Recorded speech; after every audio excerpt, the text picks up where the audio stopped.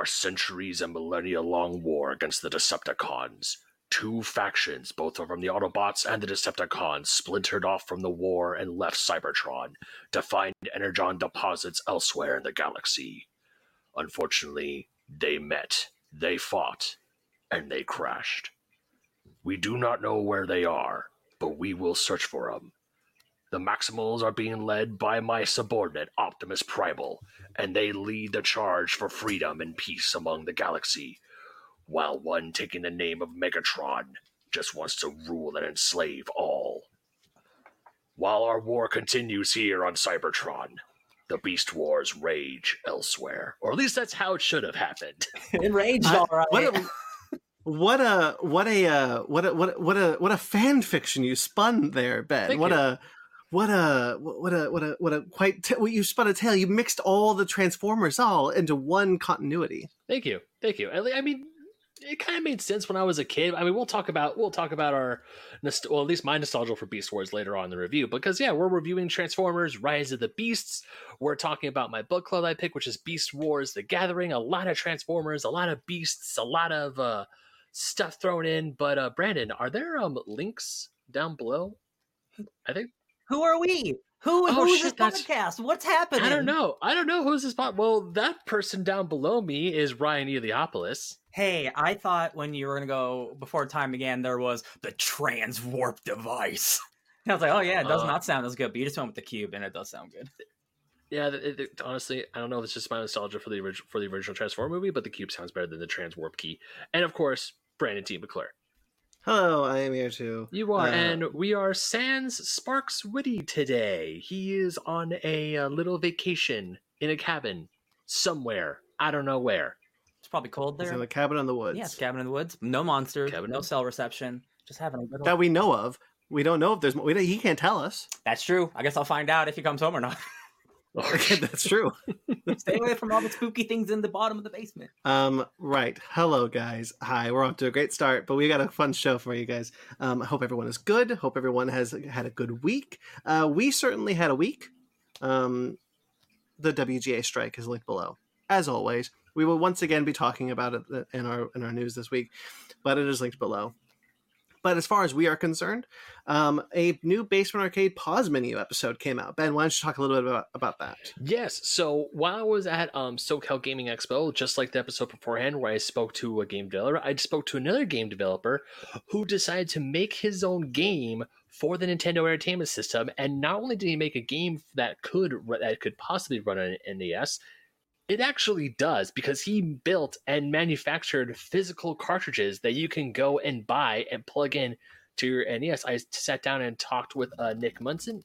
He is the gentleman behind Monsoon Studios, and we talked about his game Copper Jacket. We talked about how he was able to essentially make a game for a system that's 30 plus years old, and not just make a game for a system, but make a physical cartridge for it. Because obviously people have made games that are in the style of older games, like 8-bit games, the NES, the Sega Master System, the Super Nintendo, but they're all modern consoles. He went the extra mile and said, no, I'm going to make a game for the system that works with this system, and I think that's rad. That's really cool. So that's linked below in both audio and video formats, as well as our Cinephiles. Guys, Across the Spider-Verse was our last week's review. Sparks worked tirelessly to get that movie into the Cinephile, so it is there if you want to check it out, independently of the episode that we did for it. Flip. Yeah, so I'll say this one next. So Conversation, my solo show that I do where I talk to podcasters about fandom, that is also linked below. That is only audio. That one, the latest episode that came out last week was with Cookie from Just a Little Podcast. Great episode, really fun. Really enjoyed doing it. That's linked below. This coming week, keeping the Indiana Jones train rolling on the Fake Nerd Family podcasts, is my discussion with our friend of the podcast, friend we all know, Ken Knapsack. Woo! This was a last minute decision that I made when I saw his tweet. Hey, I always say that Indiana Jones is my favorite cinematic hero, as my favorite cinematic character of all time. And I'm like, hey, do you want to talk about it on Conversation? So we got so we got that recorded, and it'll be the next episode because I want to get it out before Dial of Destiny. So that's going to be a really fun time. We talk about Indiana Jones, shelf fandom, which is what I'm calling like, hey, we have all got things where we're big fans of, but there's no new things of it. So, we put it in a box and put it on our shelf and we wait for the next thing to come out, and then we take it off the shelf and we look at it, kind of what it feels like to be in that kind of fandom and things like that. Really good discussion. It's my longest episode. I hope you guys enjoy it. And that is all part of kind of what I'm sure everyone has realized I'm doing is doing Indiana Jones episodes on most of our shows. Wherever I can find a way to do it, I have figured out a way to do an Indiana Jones specific episode. And that is just part of that. So I look forward to that. Finally, this is not linked below, but this is important to say because this is our guys. Tomorrow, as we are recording this in a couple of hours, tomorrow, it is our 7th anniversary as a podcast. 7th anniversary. We started this podcast in 2016. We put our first episode out controversially on June 12th. Oh Lord. Yeah, that whole freaking God. We don't need to go into it, but yes. No, we don't. I just remember it. I just get flashbacks because both of us said, "Okay, we'll do it on this day." And then he says this day, and then we decide, "Screw, we're just gonna do it on this day." And then that whole thing happened. The events leading up to the first episode of this podcast have been documented, so you can find them if you like. So our anniversary special will be up tomorrow. So please check that out. It's our 7th anniversary. We do something special this time. We do a D&D campaign. We've talked about it before. Our good friend Pi decides is our DM, and it's my first D&D campaign that I've ever done, and it was a lot of fun, and I hope you guys really enjoy it. Please check it out when it drops tomorrow. Nice little one shot. Yeah. Maybe more in the future if time allows. I would like there to be, but yes, if time allows. I saved that character sheet. I'm not getting rid of it. It's on D&D Beyond. Yeah, it's always there, apparently. I'm still saving it. I printed it out and I stapled it into a binder and I'm keeping it. Cool. So that's as far as the network goes. Those are some of the links to look out for and some of the links to check out in our description. There is, of course, my CBR work is linked below. A couple of things were published this week as far as like Disney remakes, and I think what was the other one? It doesn't matter. It's linked below. Check it out. And Ben, yeah, it's all Ben from here on out.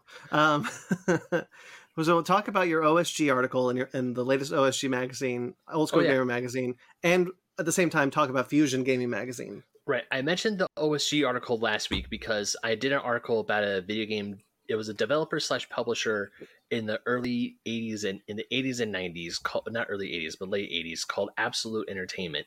And essentially they did the exact same thing that Activision did, whereas the guys who founded Activision used to work at Atari. They didn't like how they were being treated because they weren't given credit for their work, so they bounced from Atari and created Activision. These guys did the exact same thing from Activision. They were working at Activision. They didn't like how they were being treated, so they bounced from Activision, created their own thing called Absolute Entertainment. And kind of like with what Atari did, because there's like this, or with Activision, because there's this little rumor that the reason why they call themselves Activision is because Activision comes up first in the phone book. I was literally gonna bring this anecdote up after, but you just said it, yeah. Yeah, and so with Absolute comes up before Activision in the phone book, so it's like, all right, I see what you did. It was a game of pettiness and trying to add stuff. I talk about some of the games that they were most well known for. One of their most famous games is actually the Home Improvement game for the Super Nintendo. Yeah. That's right. You got a really good one, Ryan. Yeah, it's the game that when you buy it CIB, you take it out and you try to look at the instruction manual. The instruction manual says real men don't need instructions. Figure it out. Really? Wow. Yeah. I mean, the game itself is just it's a platformer. It's another action platformer that takes Tim Allen's character into like back in time. It's weird. There's weird. Yeah. It's weird. It wasn't really that good. But there's also a game that I highlighted that I think Brandon will enjoy for Star Trek The Next Generation on the Nintendo Entertainment System, where the game has Captain Jean-Luc Picard. Essentially, you're playing as a new recruit to the Enterprise, and Captain Jean-Luc Picard gives you certain tasks to perform, and you essentially follow his orders and do those tasks aboard the Enterprise. And there's not the same task over and over again. You have different missions and different things to do, and the longer you play, the more difficult missions you get, because it's not all just like you pilot the Enterprise and go pew pew pew shooty shooty. You actually do missions on the Enterprise, and you actually try to be like, hey, let's bring Commander Worf with us and Data and stuff like that. Yeah, there it is. That's so cool. Yeah, Ryan just pulled up the instruction manual. That's funny. Mm-hmm.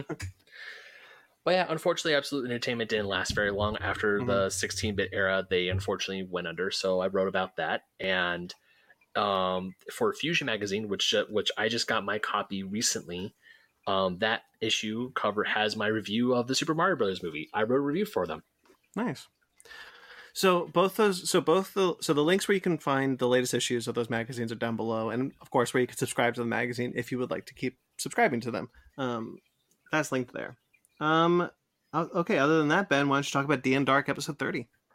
Ooh, so last episode, Victor Frankenstein turned into a mind flayer.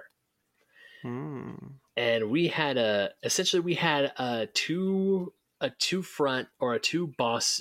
two bosses in one fight battle, where it was very difficult and things got crazy. And I don't want to. And have you guys listened to the episode yet? Yes, not yet. I'm behind. All right, so Brandon hasn't, but Ryan has. Ryan, that reveal at the end of the episode. It's good. It was a good battle. It's a lot of fun. I love. One, I just love D&D battles, but two, especially, I just love just again like Dan's editing makes it just like so fun. Really good. Real good. Yeah. So Brandon, let me know what you think when you get to the end of that episode, because when we got to the end of it, all the players were like, "What?" I look forward to it. So that's linked below. Once again, D and Dark is always linked below. As long as there are new episodes, you can check it out. So that's all the links below, I believe. Okay, so who wants to go first? Actually, you know what? I'm going to go first for my week, if that's okay. Please.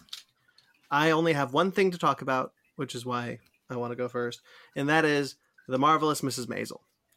It's a show I've talked about prior on the show. It had its final season this past week. And solid 5-season run. Honestly, very good, very funny all throughout. For those of you who don't know, Marvelous Mrs. Maisel is about a Jewish woman living in late 1950s, early 1960s New York City, trying to become a stand-up comedian. And she's not just any stand-up comedian, but like the best stand-up comedian. And her kind of love life and trying to find the right gigs to like shoot her career up, and the story is also with her manager Susie, who is the voice of Lois from Family Guy. Alex Bornstein. Thank you. I knew you would know the name. Also, Mrs. Maisel is apparently one of the top contenders for Lois Lane, which I think she'd be great for. Anyway, so the season was kind of a little uneven.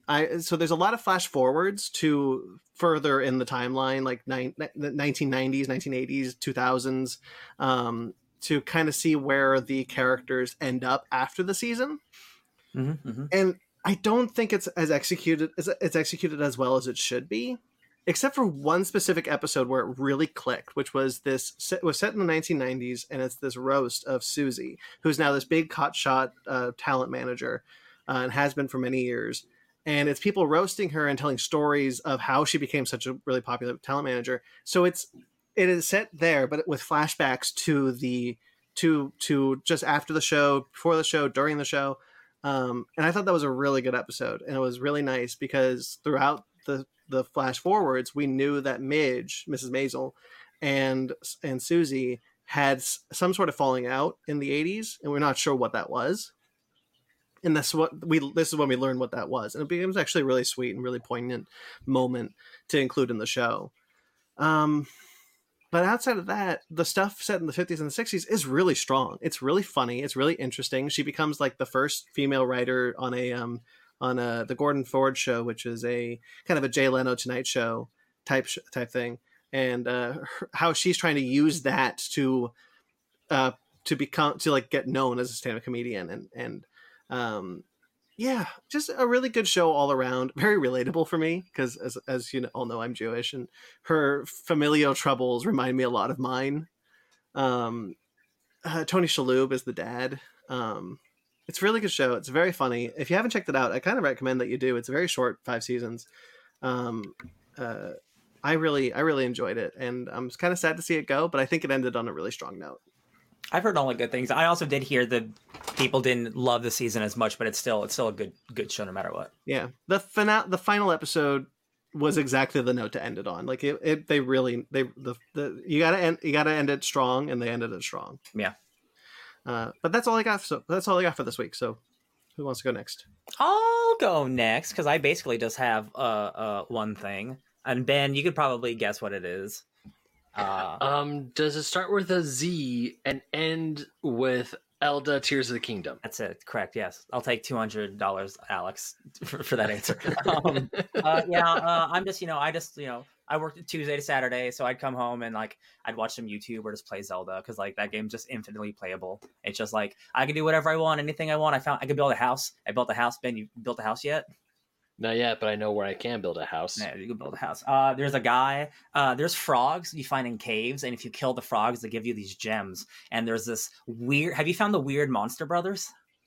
I have. Yeah, there's some freaks, man. Like Zelda's got freaks. These are the extra freaks. And this one, there's the first one. There's Gilton from the first game, and now it's his brother in this game. Yeah, so. he's a double freak, and he's like, "Yo, I want to turn into one of those things. I need you to give me those gems." So you're just giving him dozens of gems, and he's giving you like monster masks. So like you can walk into monster camps with a mask on, so you look like, and like your face is popping out. It's like cosplay, and the monster just like, is that a brother or is that Link? I don't know. They don't attack you, but they're always curious. And I'm just walking around stealing their shit. It's great. They don't like it when you steal their shit though. Man, just you can shield surf in that game. One cool thing is you can put frozen meat on the bottom of your shield. And because it has like no friction, you can actually glide infinitely until it breaks. That's just a fun little neat mechanic. Just a great game. I'm discovering something new every day. Did you know you can make music in this game, Ben? Did you see that? Did you see that TikTok I shared where the dude was making music? This game's been out for like a month, and people are discovering that you can make music a month later. I'm like, bro, this game in a year is gonna be like, this is on the Switch. It makes me excited for the future of video games. Speaking of, the only thing I really did this week was be excited about video games because from Thursday until Tuesday of this coming week is Summer Game Fest, and just so many great announcements. They're all coming out this year or next year. It's like the pandemic really effed things up, but like things are slowly starting to line up again.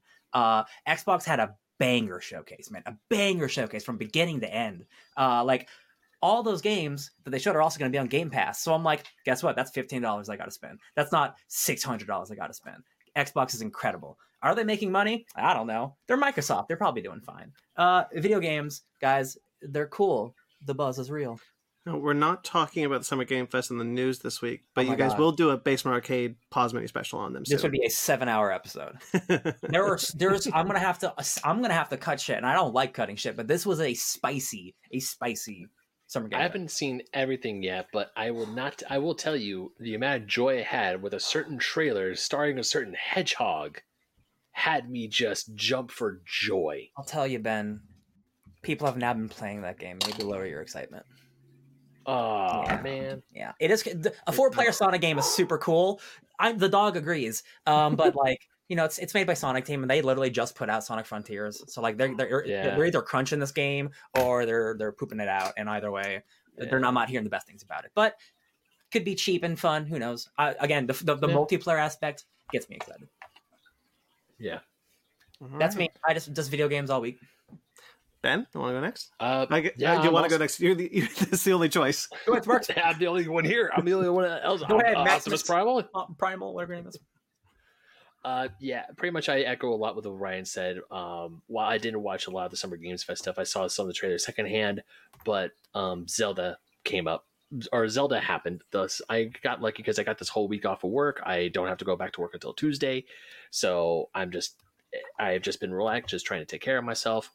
And playing a lot of Legend of Zelda Tears of the Kingdom, because just like Ryan said, the game is infinitely playable. It is Game of the Year this early for a reason. I'm constant every time I try to say I'm going to do a certain mission, I get distracted. But it's not a bad distraction. It's a good distraction because I'm still doing things. Like I told myself I was going to go and help I was going to go to Eldin and go help the Gorons and do the fire temple. But then when I got to one of the Skyview towers, I looked over and said, oh, hey, another Skyview tower is just like right over there. I could just fly to it. So I did. And it was the one in Zora's Domain. I see all the sludge in Zora's Domain. I go, well, this can't stand. And for 4 hours straight, I do the entire Zora Domain mission. I do the entire thing. I do the water dungeon, or I do water temple. I get the whole thing cleared out because it just, I know I've said it before. It's like I'm home again, but seeing this, like seeing the Zora and seeing the characters again, it's like you have this feeling where it's like, I gotta help my boy out. I gotta help my friends. Oh my god. Brandon, in Breath of the Wild, there's this Zora guy named Sidon, and he's this big muscular himbo that, and like his whole thing with Link is like, we're best friends. We're best friends. We're like such best friends. And then 6 years have been like, it's like hasn't not been established about how long time has passed since the last game, but like people have put together in kids of ages, it's about 6 to 8 years.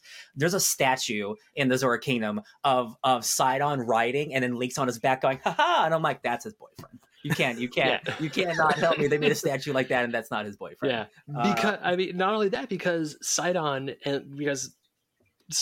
already has a deep connection with Link because his sister Mipha, who was one of the Guardians 100 years ago, because these Zora people, they can live for hundreds of years. They have a very long lifespan. Fishy. So because he's like, hey, you helped my sister, I'm gonna help you. They say the Zora's Domain in Breath of the Wild, so of course he's like, you're my best friend now. And then we go to the statue. It's like, oh, hey, here's a statue of me and Sidon, and they put Mipha's statue all the way on the top of the mountain. It's just like, ah. And like the whole time I'm like, Sidon has like a wife girlfriend now, and even she's like, you know, like he loves me and I love him, but you know, there's just something about y'all's relationship, and I'm like, yeah, they're friends, all right. And they were roommates. The girlfriend noticed it, and they were roommates. Yeah. Yeah, I remember I seen the TikToks where it's like, wait, you're engaged to my boyfriend? Because that's Sidon's fiance. Yeah. But either way, just this game is fantastic. I made it to the Great Plateau, the starting area for the first game. I went to the area. I went to to like where I woke up. I found the Yiga clan there. Yeah. I think I found the burial site for the last king of Hyrule, where he was buried, because there's like a royal claymore stabbed in the ground and a stone that looked like a headstone. Just the game is so immersive, and it's not just the story. It's not just the stories the game tells and through the main story with you doing the main quest.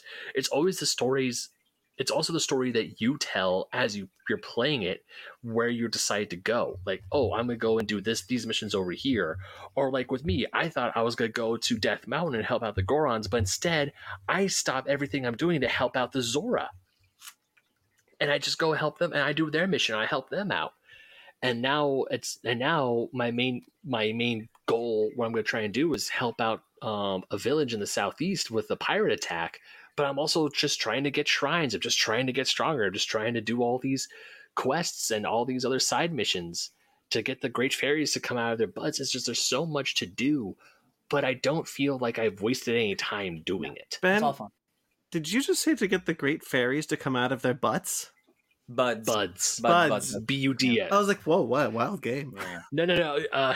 Flower buds. They're giant flower buds. I guess that's actually that is probably my favorite set of side quests in the game. How you upgrade your armor in the game. There's these great fairies, and you go up to them, you give them a bunch of resources, and they're like, "Hey, and they blow you kisses, and that enchants your armor, and it's like, "Oh, thanks, great fairy." Well, later on, it gets a lot more suggestive. No, it does. I was keeping it PG for the podcast. Yeah, but it's like, damn.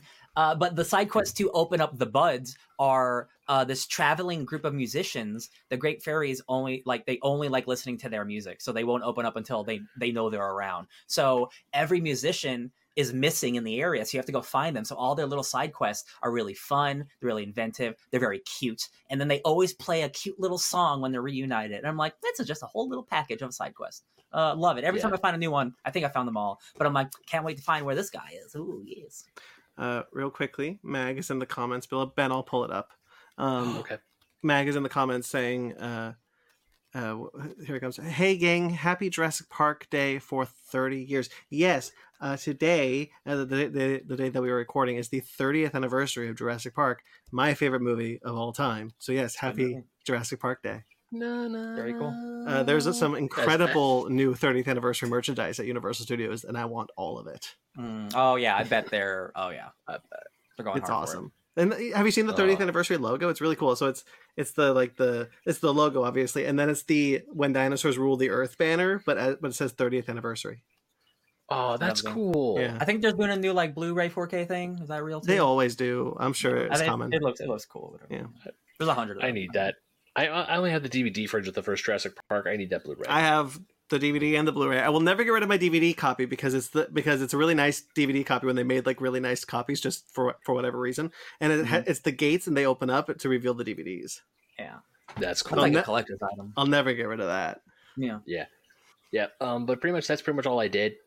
I like media wise, I just played Transformers. I played Tears of the Kingdom. I stayed up way too late playing Tears of the Kingdom. If you follow me on Twitter, you know I've been staying up way too late playing Tears of the Kingdom. Only other thing that I thought was cool was I met up with Brandon over the weekend. We went and saw Transformers together, and then we went to Hollywood, and we went to the Taco Bell Cantina, and I had an alcoholic Baja Blast, and it was delicious. Amazing. Yeah, the Hollywood Taco Bell Cantina is pretty cool. We also went to a vegan restaurant, and Ben tried his first vegan Mac Melt.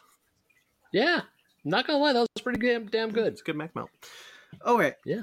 Shall we get into our bread and butter then?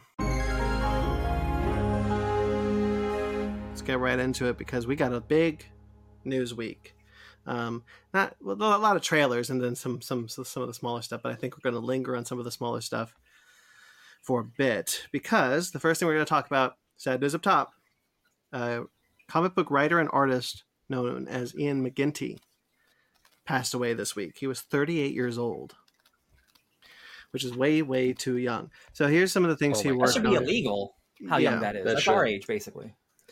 Yeah, it's not too far off. So he worked on titles like Invader Zim, Adventure Time, and his creator-owned book called Welcome to Showside. Welcome to Showside had just been picked up as an animated TV series where he played the main character and he provided art for it. Yeah. So, apparently he was, besides being incredibly loved by everybody, like I wasn't super familiar with his work just because I didn't read those books, but like just from the love that everybody online is pouring, like he was just like the nicest dude, the greatest dude. It's like the last tweet that he tweeted out before he passed was, "I just want to make comics with everyone." Yeah, like that's like it sounds like it's not confirmed, but like he died of like stress. Yeah, like he was like overworked to death, and he was 38. Like his output of one person said like he worked so hard, I don't know how he was still alive. And then like something like this actually happens, and it's like that's ridiculous. So when a lot of people die, there's an outpouring on Twitter about his life and what he did and how many people he touched, and many comic creators came out and talked about how he was just constantly working, how he was just constantly grinding, constantly putting out pages, and because of this, he inadvertently launched the hashtag Comics Broke Me on Twitter, which is a hashtag where comic book writers and artists have been talking about the predatory conditions of the comic book industry. Many of them will take advantage of kind people like Ian McGinty, hardworking people like him, and abuse that passion for their own gain for very little money. You know, it kind of circles back to what we've been talking about a lot with the writer's strike, how a lot of this is it's a lot of work for very little money. Yeah. And so that's basically just kind of been allowing people to kind of see that the comic book industry has some problems that it needs to work out, because more people, no cause of death was given, as Ryan said, people believe it was because he was stressed. Yeah. Yeah, that Comics Broke Me thing this week has been awful, man. Because I follow so many comic people, big and small, and all of them, especially a lot of the indie ones, are like, dude, like none of us, this isn't our full-time job. We all have regular jobs. None of us make money doing this. And unless you're writing Batman, and then even in some cases that I read today, like even in then cases, like if you're smaller scale or someone of color or a woman, you're getting paid significantly less.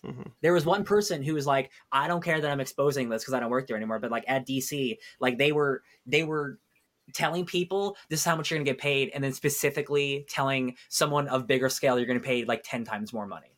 And it's just like, what? It's like you can't win. And the thing about comics is like it is like the smallest of all these industries. It is the most hobby centric niche industry. Like the highest selling comic these days sells 20, 30,000 copies. Mm-hmm. A big number one will sell 100,000 if like you're a Batman or Spider-Man, but like comics don't sell what they used to like in the 90s anymore. So like trying to break in, trying to make any money, trying to stay relevant is impossible. Like it's truly impossible.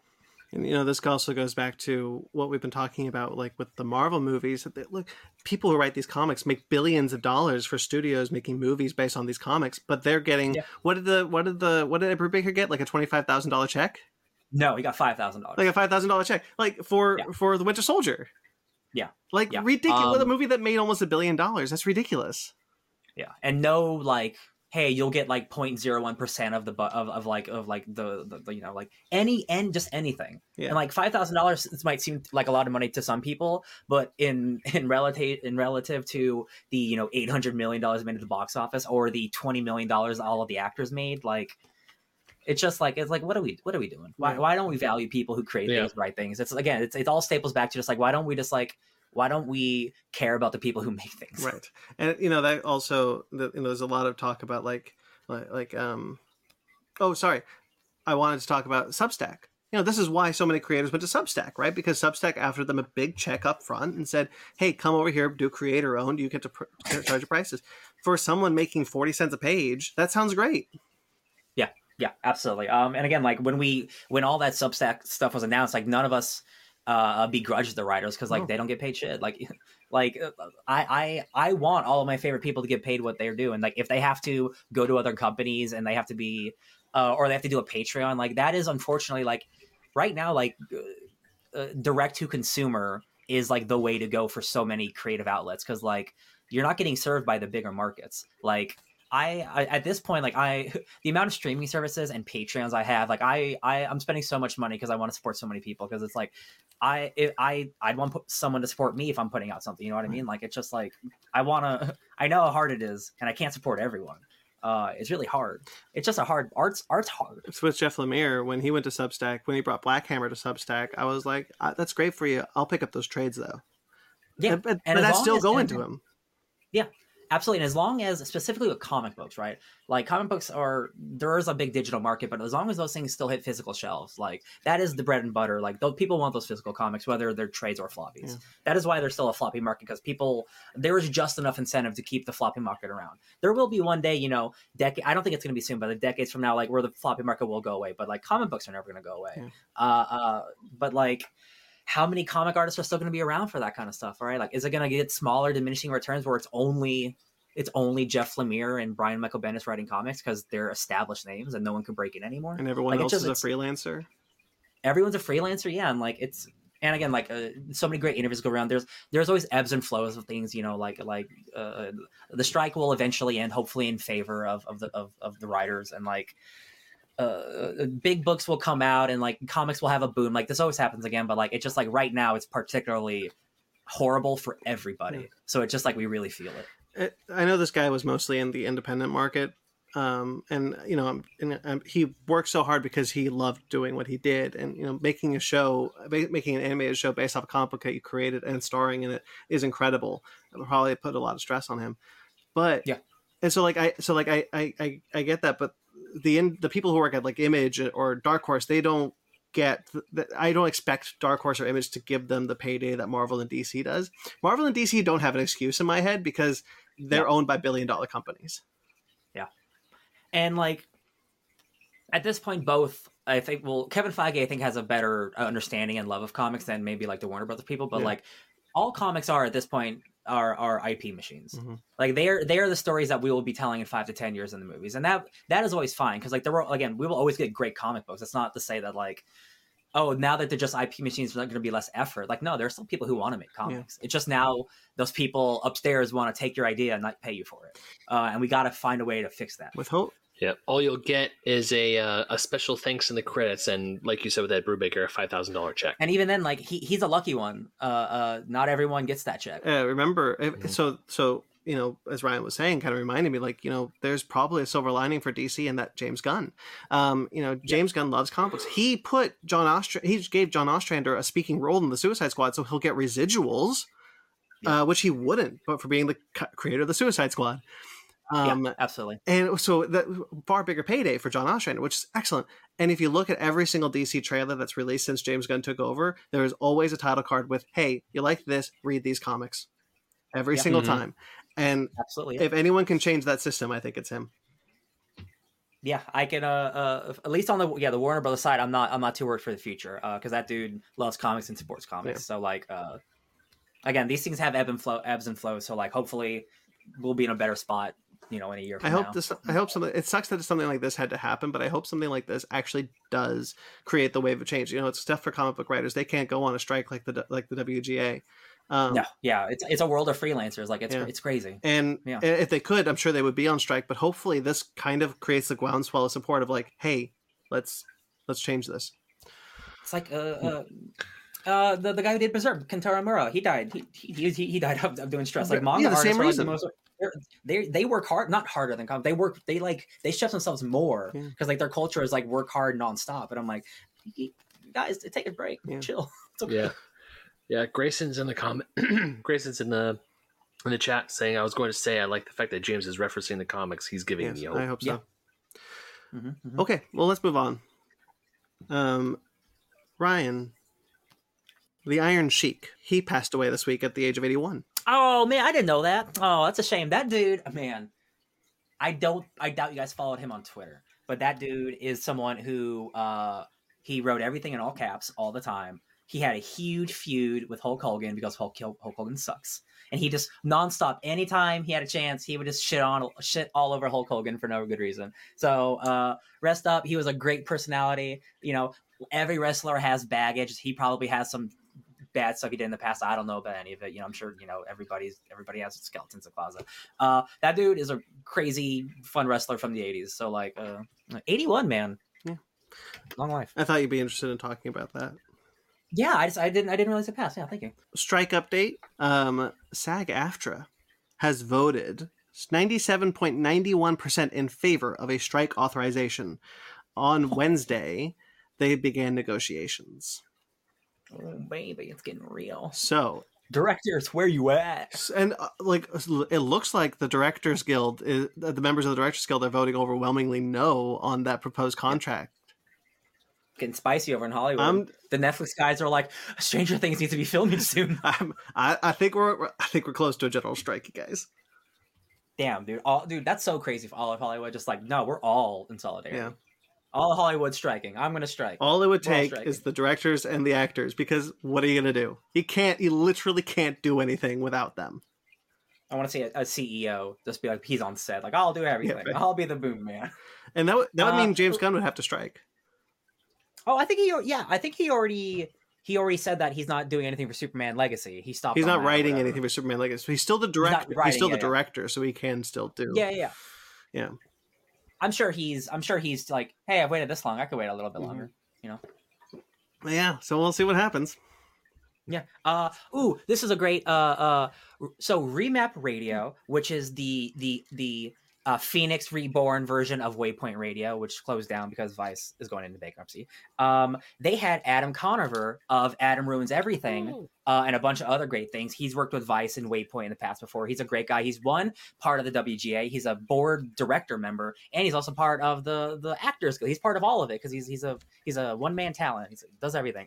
He's on episode 2 because they just launched episode 2 of the Remap Radio episode number 2. Sorry, they don't have an episode title or anything. But for an hour, he goes into detail about why they're striking, what they want, what's happening, why they're fighting against it, the streaming stuff. It's really, really enlightening. You can just skip right to the time code if you just want to listen to that part. It's really great. It's someone who's on the picket line fence every day talking about the shit. It's really, really cool. That's awesome. I'll definitely check that out.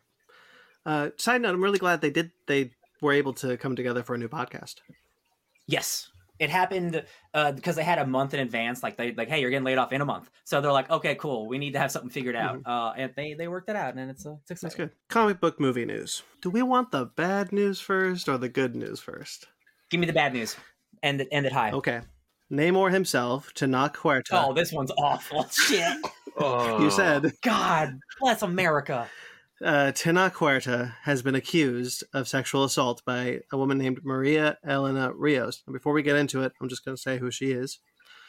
She is a 29-year-old saxophonist who her former boyfriend, who was a politician, hired a man to splash acid on her face and body, a crime for which they both went to jail for. She, in a series of tweets, she claimed that the company Poder Prieto, published a podcast that she was on and featured her without paying her. The response was deleting the podcast and saying, "No, we didn't," which is dumb. And in that same thread, they said that this company protects the violent and sexual predator Tena Huerta. Yeah, that politician thing is also interesting because she's also she's like an activist fighting to change a law in Mexico where if acid gets thrown at you, it's not attempted murder, it's just like a felony, and that's like on purpose for like political like murder shit. It's awful. It's like two-faced shit, and you don't go to jail for like they go to jail, but they don't get in jail for life for trying to kill someone. It's like, oh, you get a slap on the wrist. So that's awful. This lady. I'm so sorry. What a life. Just a cool saxophonist too. Like, man, men are awful. Obviously believe women. There's no reason not to believe her. I've also heard like it's the same thing with like Jonathan Majors. Like when something like this happens, and it's unfortunate. Like tons of stuff erupts out of it. Like apparently this is like a well-known thing in Mexico. He sleeps with fans apparently. Like he's like a big person, and like that's not necessarily the worst. Like that's not awful, but it's also not great either when you're a huge celebrity. So like it's just like one of the things like he another asshole. God, that sucks, man. That is the important thing is to, as Ryan said, believe women, and it is not where does the MCU go from here. But it is it really sucks when someone like Tena Huerta, Jonathan Majors, talked about a few weeks ago, gets these kind of big Marvel breaks, and they are beloved for them, and then it has to be revealed that they're monsters. Like that, that's heartbreaking for fans of these franchises, especially if you're on the right side of history. And it just feels icky, and it just sucks. And as Ryan said so eloquently, men suck. And it's just one of those things where like it feels like every day now. It's just like stan culture. It's like, man, don't like try not to become too attached to celebrities, because like unless you're like a Keanu Reeves or a Tom Hanks, like I just like people are people, and like everyone could have the best of intentions, but sometimes people aren't good, and then they get really famous, and it's like it's hard like separating the art from the artist. Like it's with social media and how quick information can come out, and just like it gets harder every day. You know, the fact that they're both minority actors, you know, it kind of extra sucks because, you know, this isn't how I feel and this isn't how we feel, but like there's a shitty part of the general public that you know, it's the Will Smith slap. Oh, Will Smith was great, and then he slapped someone. Oh, he's terrible. He's blackballed for decades for a crime less than what Ezra Miller did. And that Will Smith thing is the worst thing to happen to humanity. Like people overreacted, and then so many worse things have happened, and like, man, you treated him like he killed somebody. I don't understand it.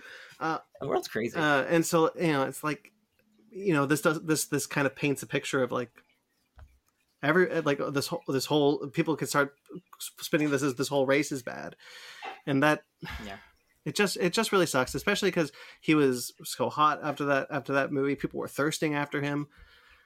Yeah, and he's great in that movie. It just here's the thing: Marvel will just have to try really hard and find another really hot dude, and I'm sure they can do it. I'm sure, you know what? There's plenty of hotties who can put those. You know what? On. They've done it so far.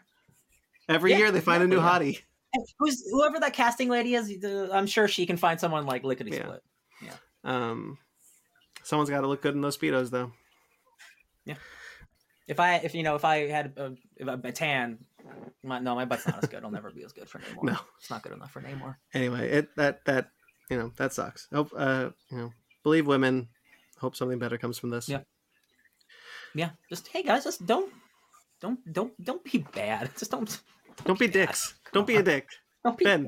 Don't be a dick. No, you got to do the point. Don't be a dick. Ding, ding. All right. So some good news then. Batman: The Brave and the Bold Andy Muschietti is in talks to direct Oh, is this good news? Is this good news? The Flash. The Flash? Oh yeah. Is this good news? I think so. He directed The Flash. No, but like the Batman stuff in The Flash looks pretty cool. no, it does. It does. It's just like I don't know if I want because especially if it's going to be a new Batman. Like I don't want one director to have reign over everything. I thought that was the whole point of the James Gunn thing. Like, oh, every like different directions, different styles. If it's Andy Muschietti, then we're keeping a similar thing going on. Yeah, that's a good point. And I would like the Flash, like whether it's good or not, but like I would want someone to do something different, like for Batman's tone. And not that Andy can't do it, but it is the same filmmaker making a completely different character. Yeah. And like again, I'm sure it could be great, but like I was just hoping it'd be like a different, like crazy new filmmaker that we can get. But I'm sure it could be great. Yeah, so far, I mean, you're right. So far, we have James Gunn, and we know some of the writers, but we not a lot of directors. And then he would be James Mangold on the Swamp Thing, hopefully. Oh yeah, like that's awesome. Yeah. That's a good point. I like what I'm seeing so far. The Flash. We won't know until this coming week. How good I'm still jazzed for it. Yeah. So on first glance, I'm actually kind of interested in this idea because giving him kind of free reign to start with a new Batman, his own picked Batman, could be pretty interesting. Yeah, that's a good point. Yeah, and I do like the visual style of the Flash. So like, if it was him, like I wouldn't hate it. I'm sure that again, like having free reign to like start from fresh instead of like be beholden to like how many years of production at this point with that Flash movie. And two well already established Batman. Yeah. And apparently that movie's good, and he's doing that. That must take a lot. So yeah, that's cool. Maybe this is his reward. Like, man, you pulled that shit off, you get a Batman. Here you go, you get a Batman. You get a Batman. You get a Batman. And the Robin. Yeah. So let's see where that goes. As of now, there's nothing in production as far as Batman the Brave and the Bold. So we'll see. That's so crazy that we're getting like a live action Brave and the Bold, and it's going to be like the fam. I'm so excited. That's so good. Captain America New World Order. Oh, sorry. They have changed the name to Captain America Brave New World. That's probably for the best. Probably. For those who don't know, New World Order is anti-Semitic, and it refers to the cabal of the Illuminati who run the world. And in this specific case, it's a bunch of Jewish people. And it's not good, so we shouldn't use it anymore. So this is a little more, similar idea, and it's still about a new world-ish thing. It's it's kind of a positive spin, like the Brave New World is Sam as Captain America. Yeah, or it's the Brave New World of everyone's going to be a Hulk. Why doesn't Harrison Ford have a mustache? I hope it's CG. I really, really do. I hope they're just like, he has to have it, and Harrison's like, no. All right, we'll put it in post. He won't know. He'll never watch the movie. He'll never even know until interviews. He'll probably just like go to the premiere and then just walk out the back door. Yeah. But the first shot of the movie is him shaving it. Like the first shot of Endgame is Captain America shaving his beard. Oh my god. That's to show you that he's not the same character as William Hurt. So he's like, I'm not that Ross anymore. Yeah, I gotta disguise my Hulkness. God, if he actually did that, I would be okay with that because that's so stupid. I hate the mustache now. Grayson live in the chat, but if you want to bring that up, stand by for Brave and the Bold 2, directed by FNP. I'll do it. Yeah, I'll do it. I'll be Robin. Continues with since everyone gets a Batman. I have a script. I have a Batman movie script that I wrote in college. I'll just dust that off. You do. I read that. It's Death of the Family. I just copied Death of the Family. It was for my adaptation class. Okay, yeah. Speaking of comic books, though, got a lot of comic book news here, and I'm going to start with the silliest. There is a comic book, Ben, you'll love this. There is a comic book one-shot kind of anthology coming out called Serial. Okay. And it is spelled the way, like you eat cereal. Mm-hmm. So apparently Mark Russell and Peter Snaberg, S-N-E-J Berg.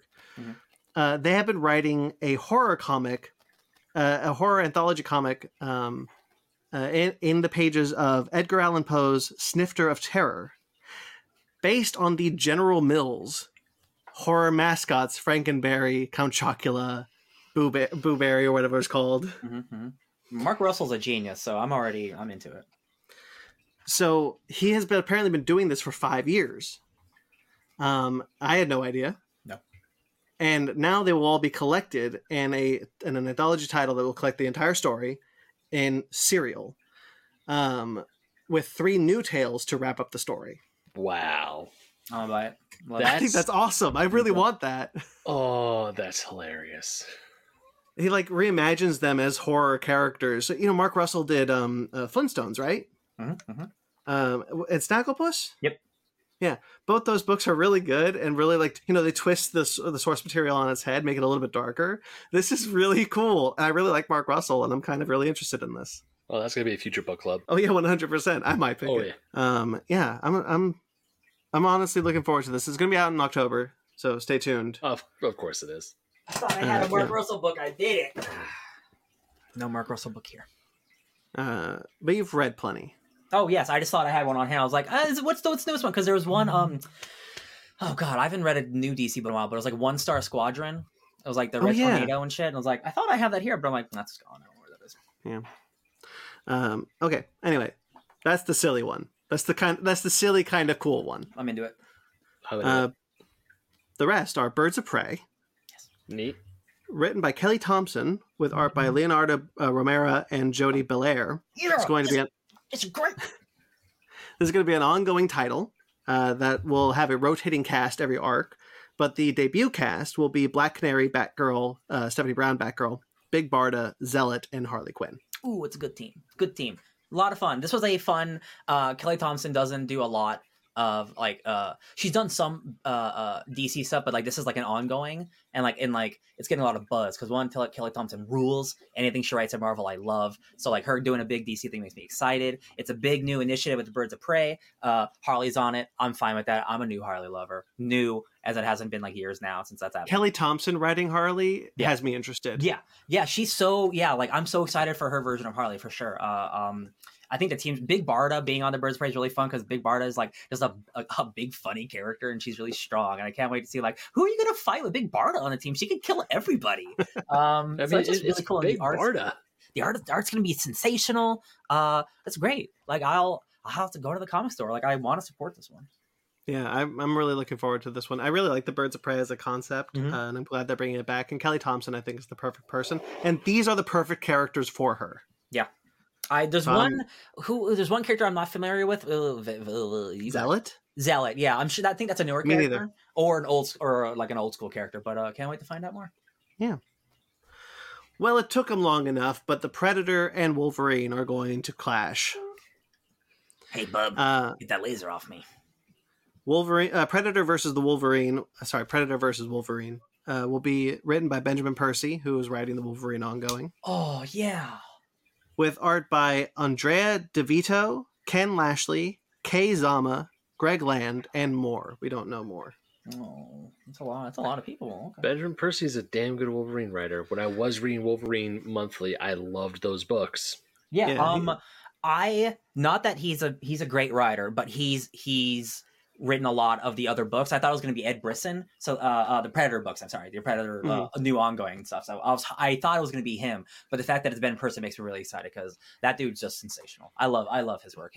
His Wolverine Ben is great. X-Force, his Ghost Rider, great. Yeah, I haven't started as Ghost Rider yet, but I've heard good things. Mag is in the chat. Let them fight. You made a little old Sarazawa "Let them fight" action. I used to love it when he said that. No, you kidding me? That's what I say every time I'm watching clips from the Stanley Cup final with the Panthers and Go Knights. Every time they want to fight, I'm like, let them fight. Ben clearly does not remember the legendary character that I can't remember the actor's name. Bradley Whitford played in Godzilla King of the Monsters. Legendary. Because that's his line. I quoted him directly. The old Sarazawa "Let them fight" action. I used to love when he said that. Rick, that's his name. It's Rick something. Yep. Whatever. Rick Poncho. Is it really? No, I don't know. Oh, I thought you were looking at your phone. No, it's all right. I just got it. Like. So this is gonna be out in September, and it's about the Predator and Wolverine fighting. So cool. I'm sure that'll be a darn good time. Yeah. Ultimate Universe. Ooh, yes. We know that Ultimate Invasion is coming. From Jonathan Hickman and Brian Hitch. Thank you. I went through every Brian last name I knew. Rolodex. There's a lot. we know that 4-issue miniseries is going to happen, but spinning out of that will be this one-shot, Ultimate Universe #1, written by Jonathan Hickman with art by Stefano Caselli. Oh, so good. This is going to be a one-shot that will launch a new line of Ultimate Comics. So everything's spinning out of this. And I'll read the description a little bit. After the maker's desperate attempt to restore the Ultimate Universe unleashes massive unintended consequences, a group of Marvel's heroes are caught in a war between timelines. As universes collide, the foundation of a new line of Ultimate Comics will be built. It's like it's almost like a mini Secret Wars. Yeah, it does kind of feel that way because it's and they're talking about this being like, if you've never read the old Ultimate Comics, you can just come here, and this will be a new launching point, which explains why so many of the dead characters are alive again. Yes, that's definitely confusing because like that's what was fun about the Ultimate Comics, and also like the downfall because like, oh, we can kill everybody, so they kind of just did, and they're like, who do we have left? So kind of Wolverine's son. Yeah, Jimmy, Jonathan.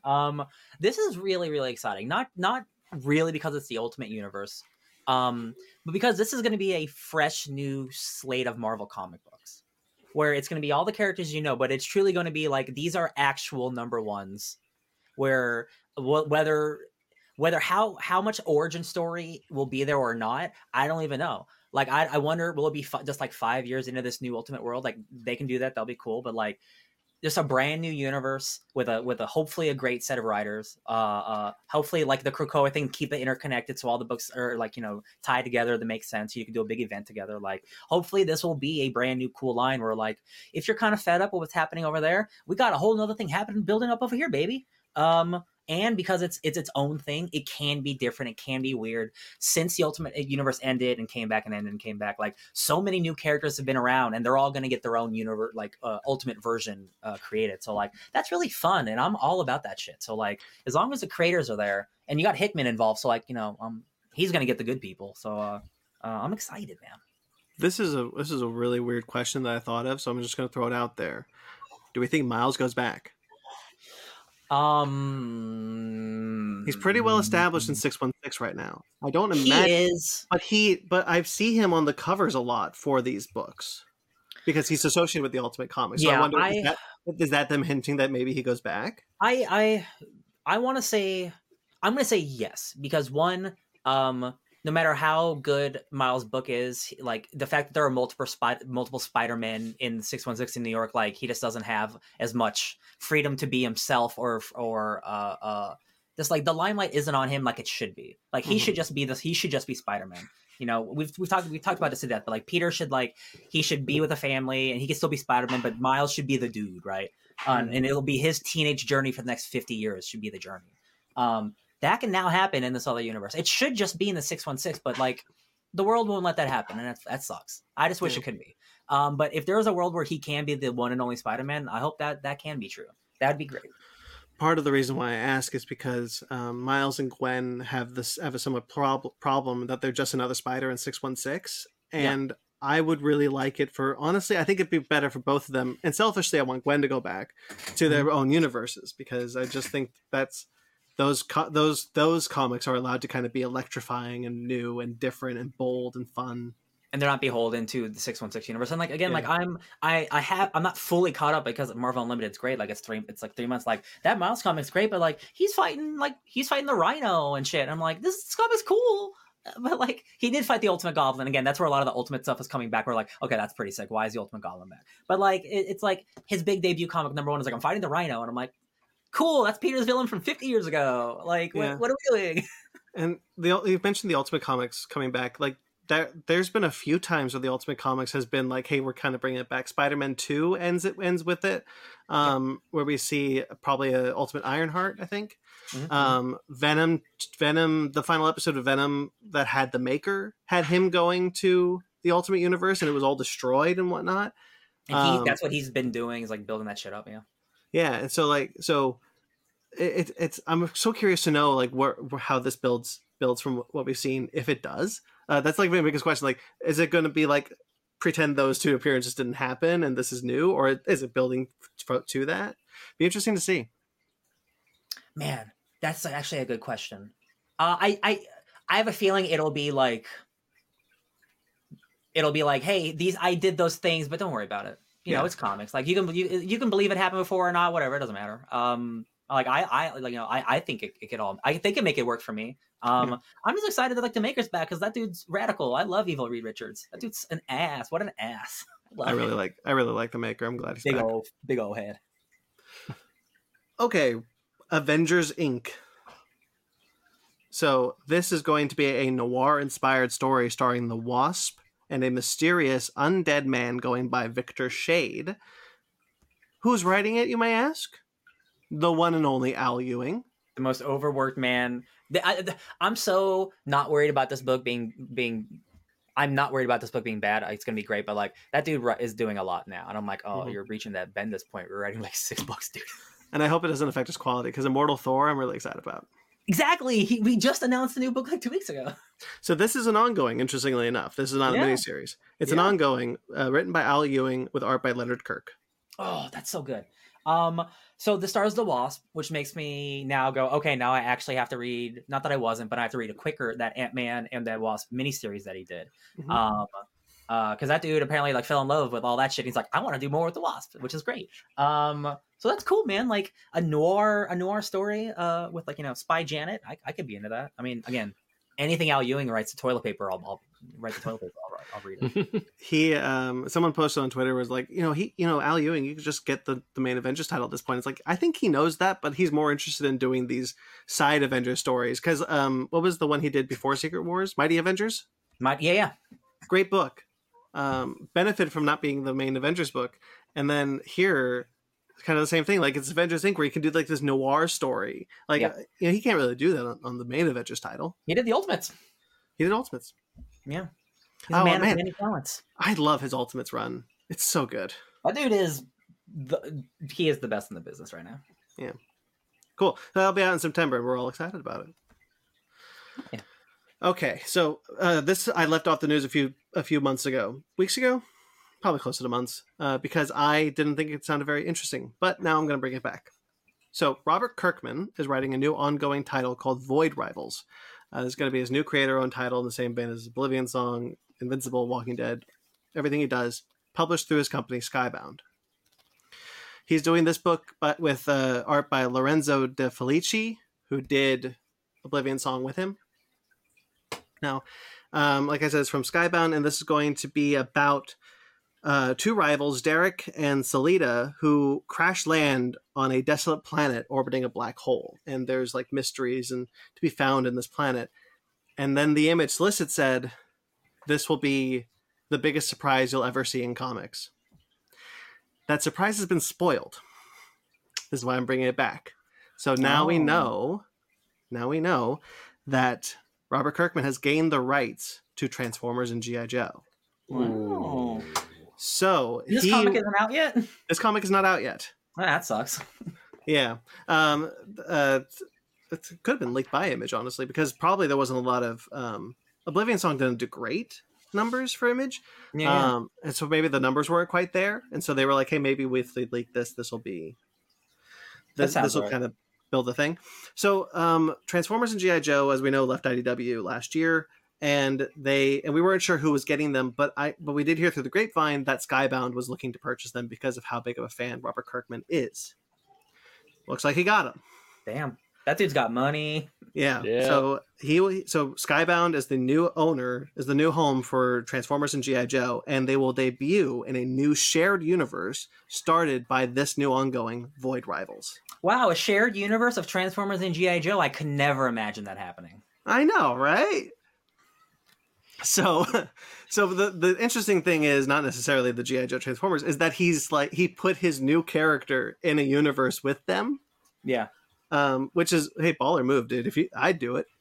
Yeah. Yo, man, he was like, you know what? I really like Transformers and G.I. Joe. I'm like a literal billionaire. I can buy Transformers. Done it. I'm writing a comic, baby. Like that is the dream. So the new Transformers line will leave from Void Rivals, making Void Rivals an ongoing series in the Transformers universe. Then it will spin out Transformers #1, which will be out in October, Duke #1, which will be out in December, and Cobra Commander #1, which will be out in January. Cobra! So I assume Kirkman is writing Transformers, but we don't have the list of who's writing these books yet. Yeah, that is one really interesting. I understand why they'd want this to come out before the comic comes out, I guess, to build hype for that comic. That makes sense. It is super cool that it's like these two guys are just like having a battle, and then oops, there's Optimus Prime. Oops, Optimus Prime. Also the Cobra Commander. That's just really, really funny. That's totally cool. Like I'm totally like that sounds just like a fun comic book. There's no like those that makes sense to me. The Red Rivals thing, that sounds just like a fun concept on its own, but then spinning out of it is a new initiative for the entirety of Transformers and G.I. Joe. I'm like, wow, I didn't see that one coming. Okay. This is going to be Skybound's first licensed comic, and in that way, it seems fitting that that this licensed comic is spitting out of a creator-owned comic. That's so interesting. Yeah. I just the way I see it is like this is just fun comic book shit. To me, like the fact that Robert Kirkman got the rights to G.I. Joe and Transformers, awesome, kick ass. And now he's like, hey, I could do. It's like it's the type of thing where it's like I've had these stories I want to tell for the longest time, and now I'm able to finally tell them. You bet your ass. If I ever found myself with the rights of Alien and Predator, I would write a better version of my Alien versus Predator fan fiction I wrote in the 90s. If I had the rights to Sonic the Hedgehog, I'd be writing some good Sonic books. Yeah, Skydance is owned by Paramount. Yeah, that makes sense. No, Skybound. Skydance is J.J. Abrams' company. Oh, whatever I said. Yeah. Skybound. I'm like, yeah. I bet you. It's just funny that we watched the movie and then this thing announced, and I'm like, man, there's some synergy going to be happening. That's really fun. It's crazy. Yeah, accidental synergy just came out before the movie, but it's funny. Yeah. Ooh, Paramount. I'm honestly I'm kind of really excited to read to. I don't know if I will, but it excites me to know that I could probably jump in on a new Transformers initiative at a #1. Yeah, I will. I don't know if there's anything in the world besides you guys picking it for the book club that can make me read a G.I. Joe comic. Not for any like quality reasons. Just like I'd rather read something else. I'll read a Transformers comic, sure. I don't need to read about military men doing that. Like I read enough comic books already. I don't need that one. Yo Joe. The movie of it. The Transformers one. I hope that I have one last thought on it. And I just hope that Robert Kirkman keeps developing Starscream into a cool character, because he's had a really interesting trajectory, and I want to see that continue. Oh, that's so interesting. I wonder if they'll like start at a point or do something new, or like it's been 20 years since the last adventure and everyone's in a new place and we have to learn it slowly over time. Like I'm so curious, like what his like the first time we see them, what's the state of that world going to be? That's what I'm interested in. Yeah. All right. That's all our comic book news. So let's move on. Bye, comics. Amazon Prime is launching Prime Video, sorry, not Amazon Prime. Prime Video is launching a cheaper ad-supported tier. Of course. Yeah. Well, I mean, look, what we're seeing with the WGA strike, like it's beneficial because they can make money off of this because they're not making money anywhere else. Right. Well, but they're owned by Amazon, the billion-dollar company. They're fine. Well, yeah. I mean, there is also that.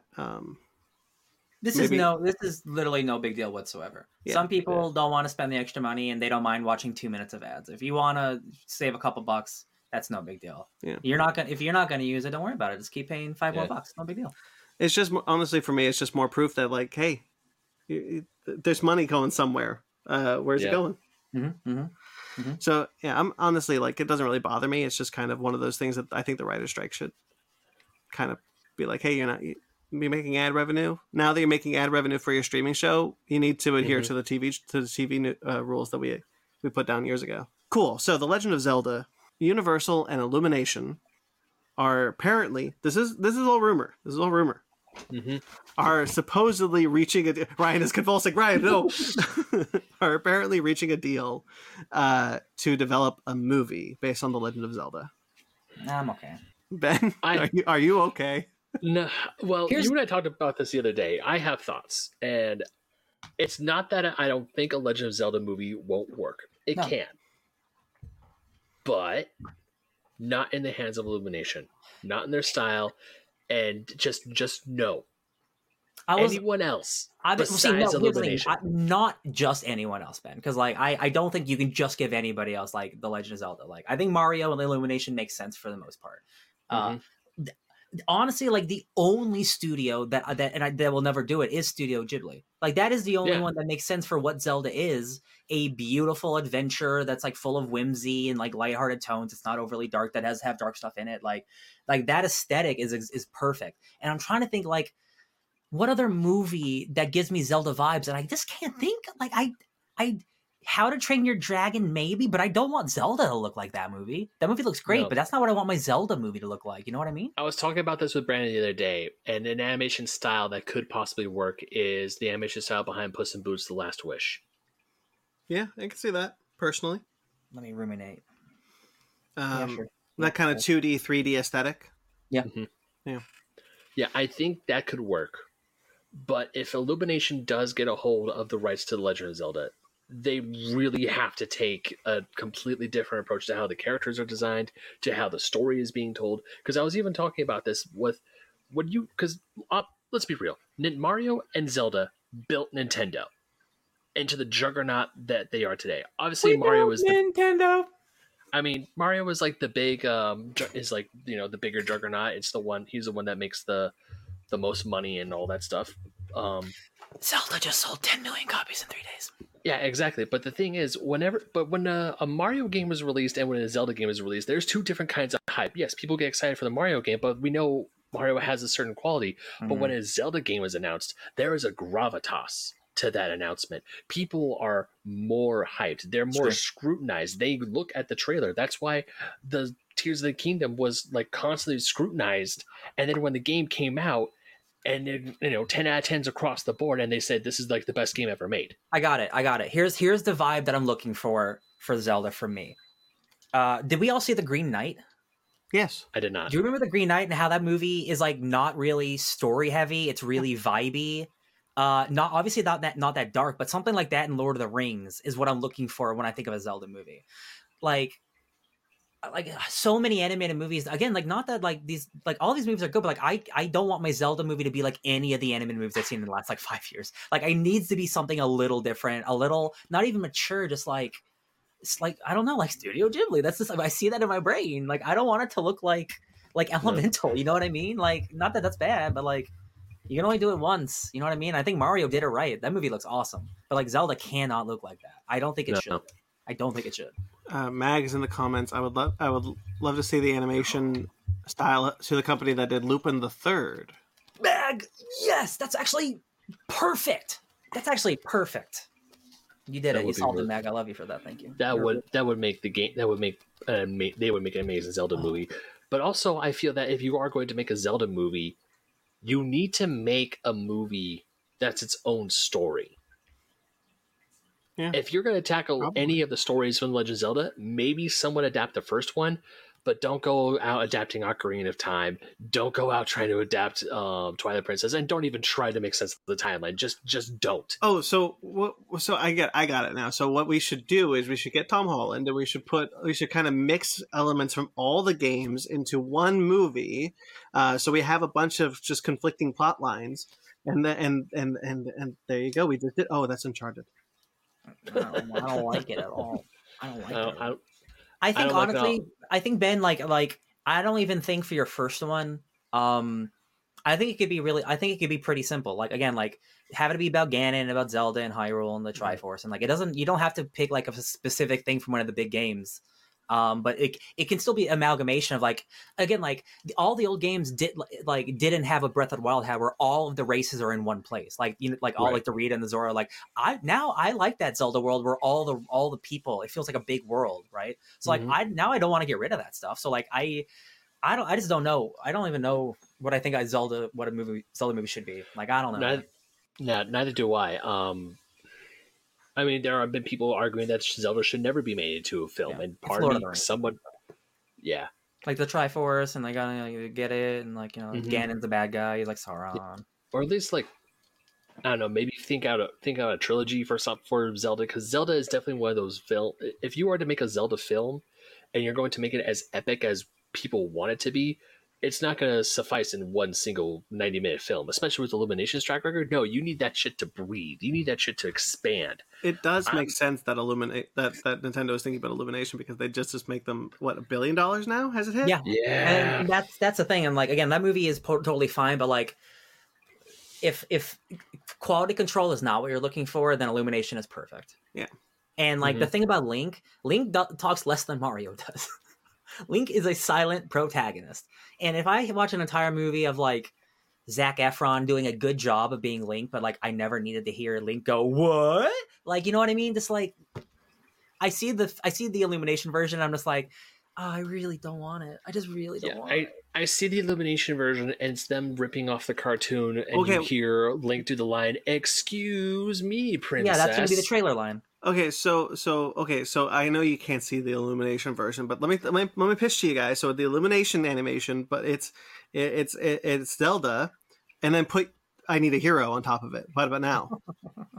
Get out. It's a great song. I love that song. No, I love that song. And not just that, but yeah, and also because like Mario, Zelda, I would also argue that the music in Zelda is a lot more impactful than the Mario music. Not to say the Mario music is bad, but Mario doesn't have a symphony that tours every few years. Zelda does. The Symphony of the Goddess, that's a touring show. That show happens every few years. Acknowledge the chat, Ben. You got people talking. Grayson and Mag both said stuff that I want you to pull up. All right, so let's go. I'm gonna go wind back. Grayson said, "What if that's that fan theory where it's Legend of Zelda, but Ganon is the pro tag?" Interesting. I don't know if you do that for your first movie, but I do like that idea a lot. I like the idea, maybe as an epilogue, maybe as like a side story, but not for the first movie because it's like Ganon always has to be the bad guy. Mag has two. The first one says Link's Awakening would have wacky potential, but you can see where I'm coming from. Link's Awakening, I mean, that's a short and sweet game. That could be a decent movie, but once again, I don't know. And Mac also says, pray that we don't hear that line. I'm assuming is to, excuse me, princess. Yeah. God, that 80s cartoon, man. All right. Mortal Kombat. We're not going to be talking about the gameplay trailer. We're going to wait for the Basement Arcade pause menu. But we will be talking about the fact that Jean-Claude Van Damme has been cast as Johnny Cage. Yes, he is in the game. He's not in the story mode. He is a downloadable character for Combat Pack 1, which you will be buying on the store. So if you want to be Jean-Claude Van Damme, you got to give him money, but that's okay because that's how it's been since Mortal Kombat 9. Man, who we got? We had Carl Weathers. He not only was it Carl Weathers as Jax, it was Carl Weathers from Predator as Jax because Arnold Schwarzenegger was in it as Terminator. There was Lyndon Ashby, who is the original Johnny Cage from the movie. He was in Mortal Kombat 10 as a downloadable pay money for me please character. So like they've done this a lot. Jean-Claude Van Damme, he's in this game because he was going to be the original Johnny Cage and he didn't want to do it. So he's doing it now because Mortal Kombat's big and hot now. He's like, yeah, I'll do a voice, no problem.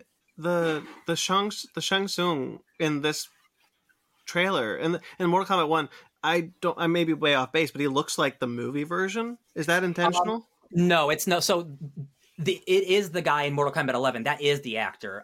This guy, it just looks kind of like him, but it's not the same guy. Because I know that they have a skin pack for Mortal Kombat 11 where you could play as Raiden and Christopher Lambert Raiden. Yeah, and Liu Kang, right? I think. Yeah, and all of them basically. Yeah. Which I thought was really cool. So this is kind of like that, is what you're saying. Yeah, just for Jean-Claude Van Damme. Yeah. That's cool. I can't wait to hear his cool accent. Hey, it's gone full circle now. That's pretty cool. Yeah. Was he Villain in Expendables? He was. Okay, yeah. That's a good movie. In the best Expendables movie, yeah. I agree, Ryan. Cool. Trailers. It's a big trailer park. It is a big trailer park. So strap in because we're going to be barreling through the trailer park. I don't know about you guys, but I always kind of assume the trailer park is this we're just driving through it and we see trailers, kind of. That's how I thought of it. I actually really, really like that. I don't know why. It was like a drive-in movie theater, but like we're in a semi trailer, like and I'm like, oh, the trailers are photos. But I like that we're driving past them instead. I like your idea. Yeah, I think that's kind of fun, right? Yeah. Like, oh, look, it's Bottoms. The movie, not the. Oh yeah, that's later. I'm a Virgo. Yeah. this looks super interesting. A big 13-foot tall dude just trying to live his life. He's scared to go out in the world because of obvious reasons. He's just trying to go on a sense of adventure, to have a sense of adventure. Looks really fun. Boots Riley's a really interesting filmmaker, so I'll definitely probably check this out. This is a movie, right? Not a show. Yeah, oh no, it's a series. It's a series. It's a series. Okay, yeah. A little more commitment, but I'm still interested. Because he's the director of The Favorite and The Lobster. No, that's Poor Things. That's Poor Things. No, yeah, this is Sorry to Bother You guys. Sorry to Bother You. That's the movie. Yeah, Sorry to Bother You is a really funny movie. I really enjoyed it. This looks equally as interesting. Yeah, it looks. People say there's no originality in Hollywood. I'm like, y'all, I just watched this trailer. Like, you got to support things. As I say, I'm probably not going to watch it, but you got to support it anyway. Yeah. I might watch it. Good reviews. Bottoms. Ben, did you watch this one? Yeah, I watched them. I watched them all. So Ben, Bottoms. Yeah. Kit from Willow is in this. Oh yeah. She's the short-haired girl. She's the short-haired brunette. Yeah, I almost didn't recognize her also without body armor. So more importantly, the stars of the movie are Ayo Edebiri from The Bear, who's 27, and Rachel Sennott, who is also 27, and they're both in high school, and you can tell they're not in high school. Yeah. I always love watching movies. We're like, man, you guys are almost 30 years old. Love it. None of you belong in this high school. Brandon, this trailer was extremely funny. Extremely funny. We love a modern diverse comedy of wacky sorts, but this one just like it has an extra like edge to it that I didn't realize was in it. It's very dark, and I really liked it. I thought it was really good. It's very gay, and I love it. I love that. Oh yeah, like dark and gay. Yeah, they straight up. I just like the opening line is like, "Will the two gays?" It's like, "Oh wow, okay, that's no." Like, will the two boring gays come to the office? That's you two. They start like a fight club. Yeah, so the plot is they start a fight club to protect themselves, and they probably get a little too into it. But I love how raunchy it looks. I kind of miss this kind of like high school comedy that we used to get a little bit. This is a bit more so, but it's kind of in the same vein. It's like it's definitely like in the vein of like something like Superbad. Yeah. Which again, like we don't get those. We don't get many of those anymore. I mean, the trailer says that it's the horniest, bloodthirsty comedy or whatever. I forgot. Is this a show too, or is this? This is a movie. So this is a movie. Okay. The teacher who's like, you're playing with the beat. I don't think you're allowed to talk to us like that, like legally. Because he straight calls him, I was like, you started a fight club so you could get some coochie. And he was like, can you stop talking? Or even like, also I love how all the football players are just always in their full football uniform gear, like their shoulder pads. You've been cheating on me. I have proofs. Not true. I slept with your mom. Oh, yeah, I F your mom. Like, oh yeah. Anyway, yeah, I think this looks really funny. Oh yeah. Good Omens season 2. Now, you guys have not seen Good Omens season 1, right? Nope. Highly recommend. It's awesome. It's David Tennant, Martin Sheen at the top of their game. Quite frankly, they're excellent together. Neil Gaiman and Terry Pratchett. Oh. They wrote the first book together, and they had plans to write the sequel, but Terry Pratchett died before that happened. Wait, can you real quick? Can you name those two artists again? The two people who did it? Neil Gaiman and Terry. No, Pratchett. Oh. That's a good team. I forgot we had the soundbite. So he was going to have they were going to write the sequel, but out of respect for his fallen friend, Neil Gaiman never completed the sequel. This is what they had kind of thought the second book was going to be. They used that outline for this season of the show. Love it. That's awesome. Because there is no second book, so they did the entire first book in the first season of Good Omens. That's fantastic. This is one of those shows that I definitely like. Just there's too many shows in the world, but like I definitely want to catch it because I love those two guys. Yeah, and they're so good. And I know you guys probably didn't watch the trailer for this one because you haven't seen the first one. I didn't want to, just in case. Yeah, John Hamm is in it. Yeah, John Hamm is he's in the first show, the first season as the Archangel Gabriel. Oh, I didn't know that. And so it's for those of you who don't know, it's like an angel and a devil. They're in love. They're not the subtextually in love, but they're roommates. They're roommates. And they've known each other since the time of Adam and Eve, and so they the plot is that they have to stop the end of the world now that it's coming. This is something else. David Tennant, I'm so excited to see him play a bad guy again. Not like a bad guy, but like a bad guy. A naughty guy. Yeah, he's a demon. As Crowley and as Aziraphale as Martin Sheen, the angel. Crowley. I'm actually really excited for this. I really like that first season. Oh yeah. All right, Justice League War World. I was slightly confused because there's like Western shit happening and like Barbarian, and then like also War World's happening. Did I miss something? Yeah, so this is the sequel to Legion of Superheroes. Oh, is it? Yeah, so the last move, because this is part of the Tomorrowverse. Are they doing an MCU on us? Yeah, this is a new animated universe. Oh, I gotta actually watch all the movies. So Superman, Man of Tomorrow, Batman: The Long Halloween, Justice Society, World War II, all in the same universe with Legion of Superheroes, Green Lantern, Beware My Power, and now this is the next one. This is kind of why I'm confused why the Justice League is already established in Green Lantern, Beware My Power, because I feel like this is kind of your Justice League origin movie. Like this is how Batman, Superman, and Wonder Woman meet. Because there's a lot of like, what are we doing here? Who are we? There's a little bit of Secret Wars for some reason. Or is it Convergence? Or is it because it's basically the same thing. Just one's way better. I never remember Convergence until it comes up on this podcast. I truly cannot believe at the almost the exact same time that like universe shattering things were happening at the exact same time, and one was so bad and one was so good, and I'm reading them at the same time. I'm like, how is this possible? Oh, it gives you whiplash. Hey, I'm so mad at myself for only reading one of those, and no, I did not read the good one. There is only the one good one. Hey, to be fair, some of those Convergence tie-ins were cool because you got to see old characters team up and like, whatever. You know what? I made the joke, but I actually did like Captain Carrot and Harley Quinn. There's the Batgirls one. Superman got to have a family before he actually got to have a family. Yeah, that's how the Dan Jurgens 2 issues of Superman and Lois. That's where John Kent comes from, which is good. That. There was I don't mean to just list a bunch, but like my favorite was like Batgirl and Oracle and Nightwing. Mm-hmm. We finally got to see them get together. I remember that. Oh yeah. There were some good tie-ins. Yeah.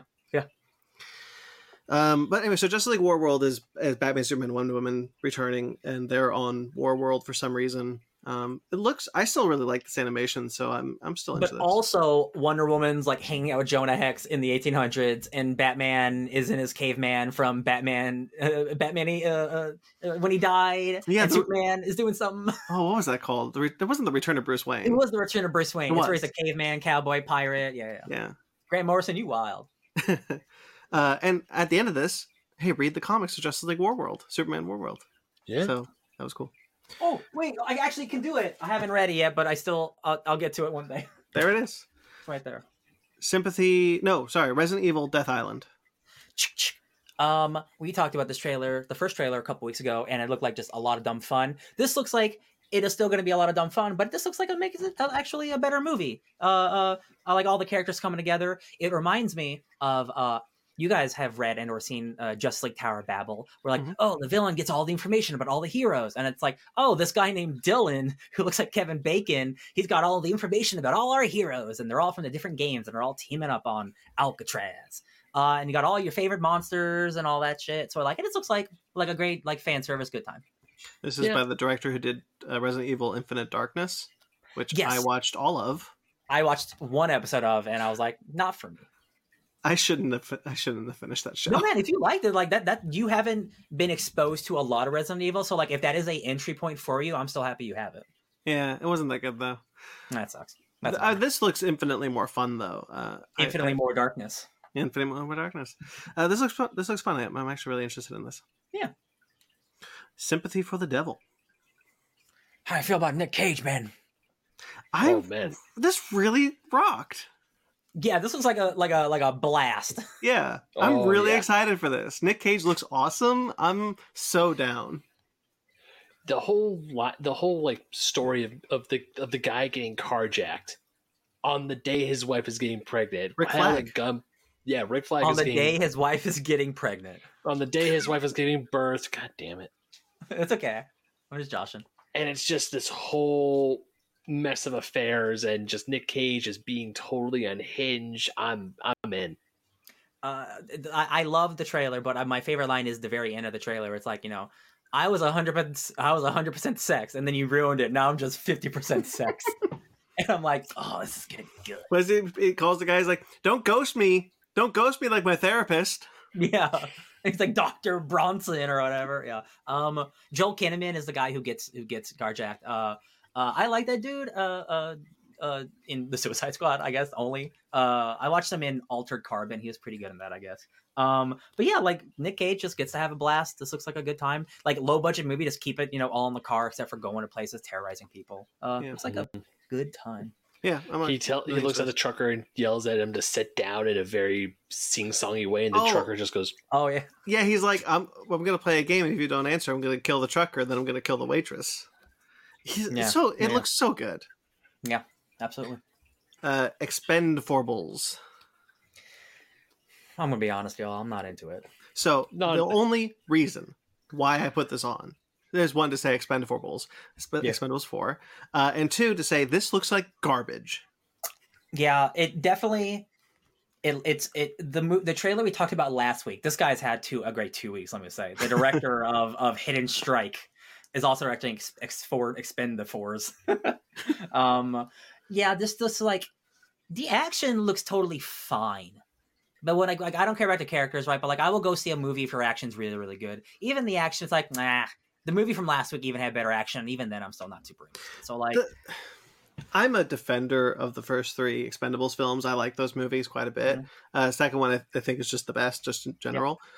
Yeah. We did this plot. This is like the old blood versus the new blood. We did this. This is Expendables 3. You're just showing me a worse Expendables 3, and that's already the worst one?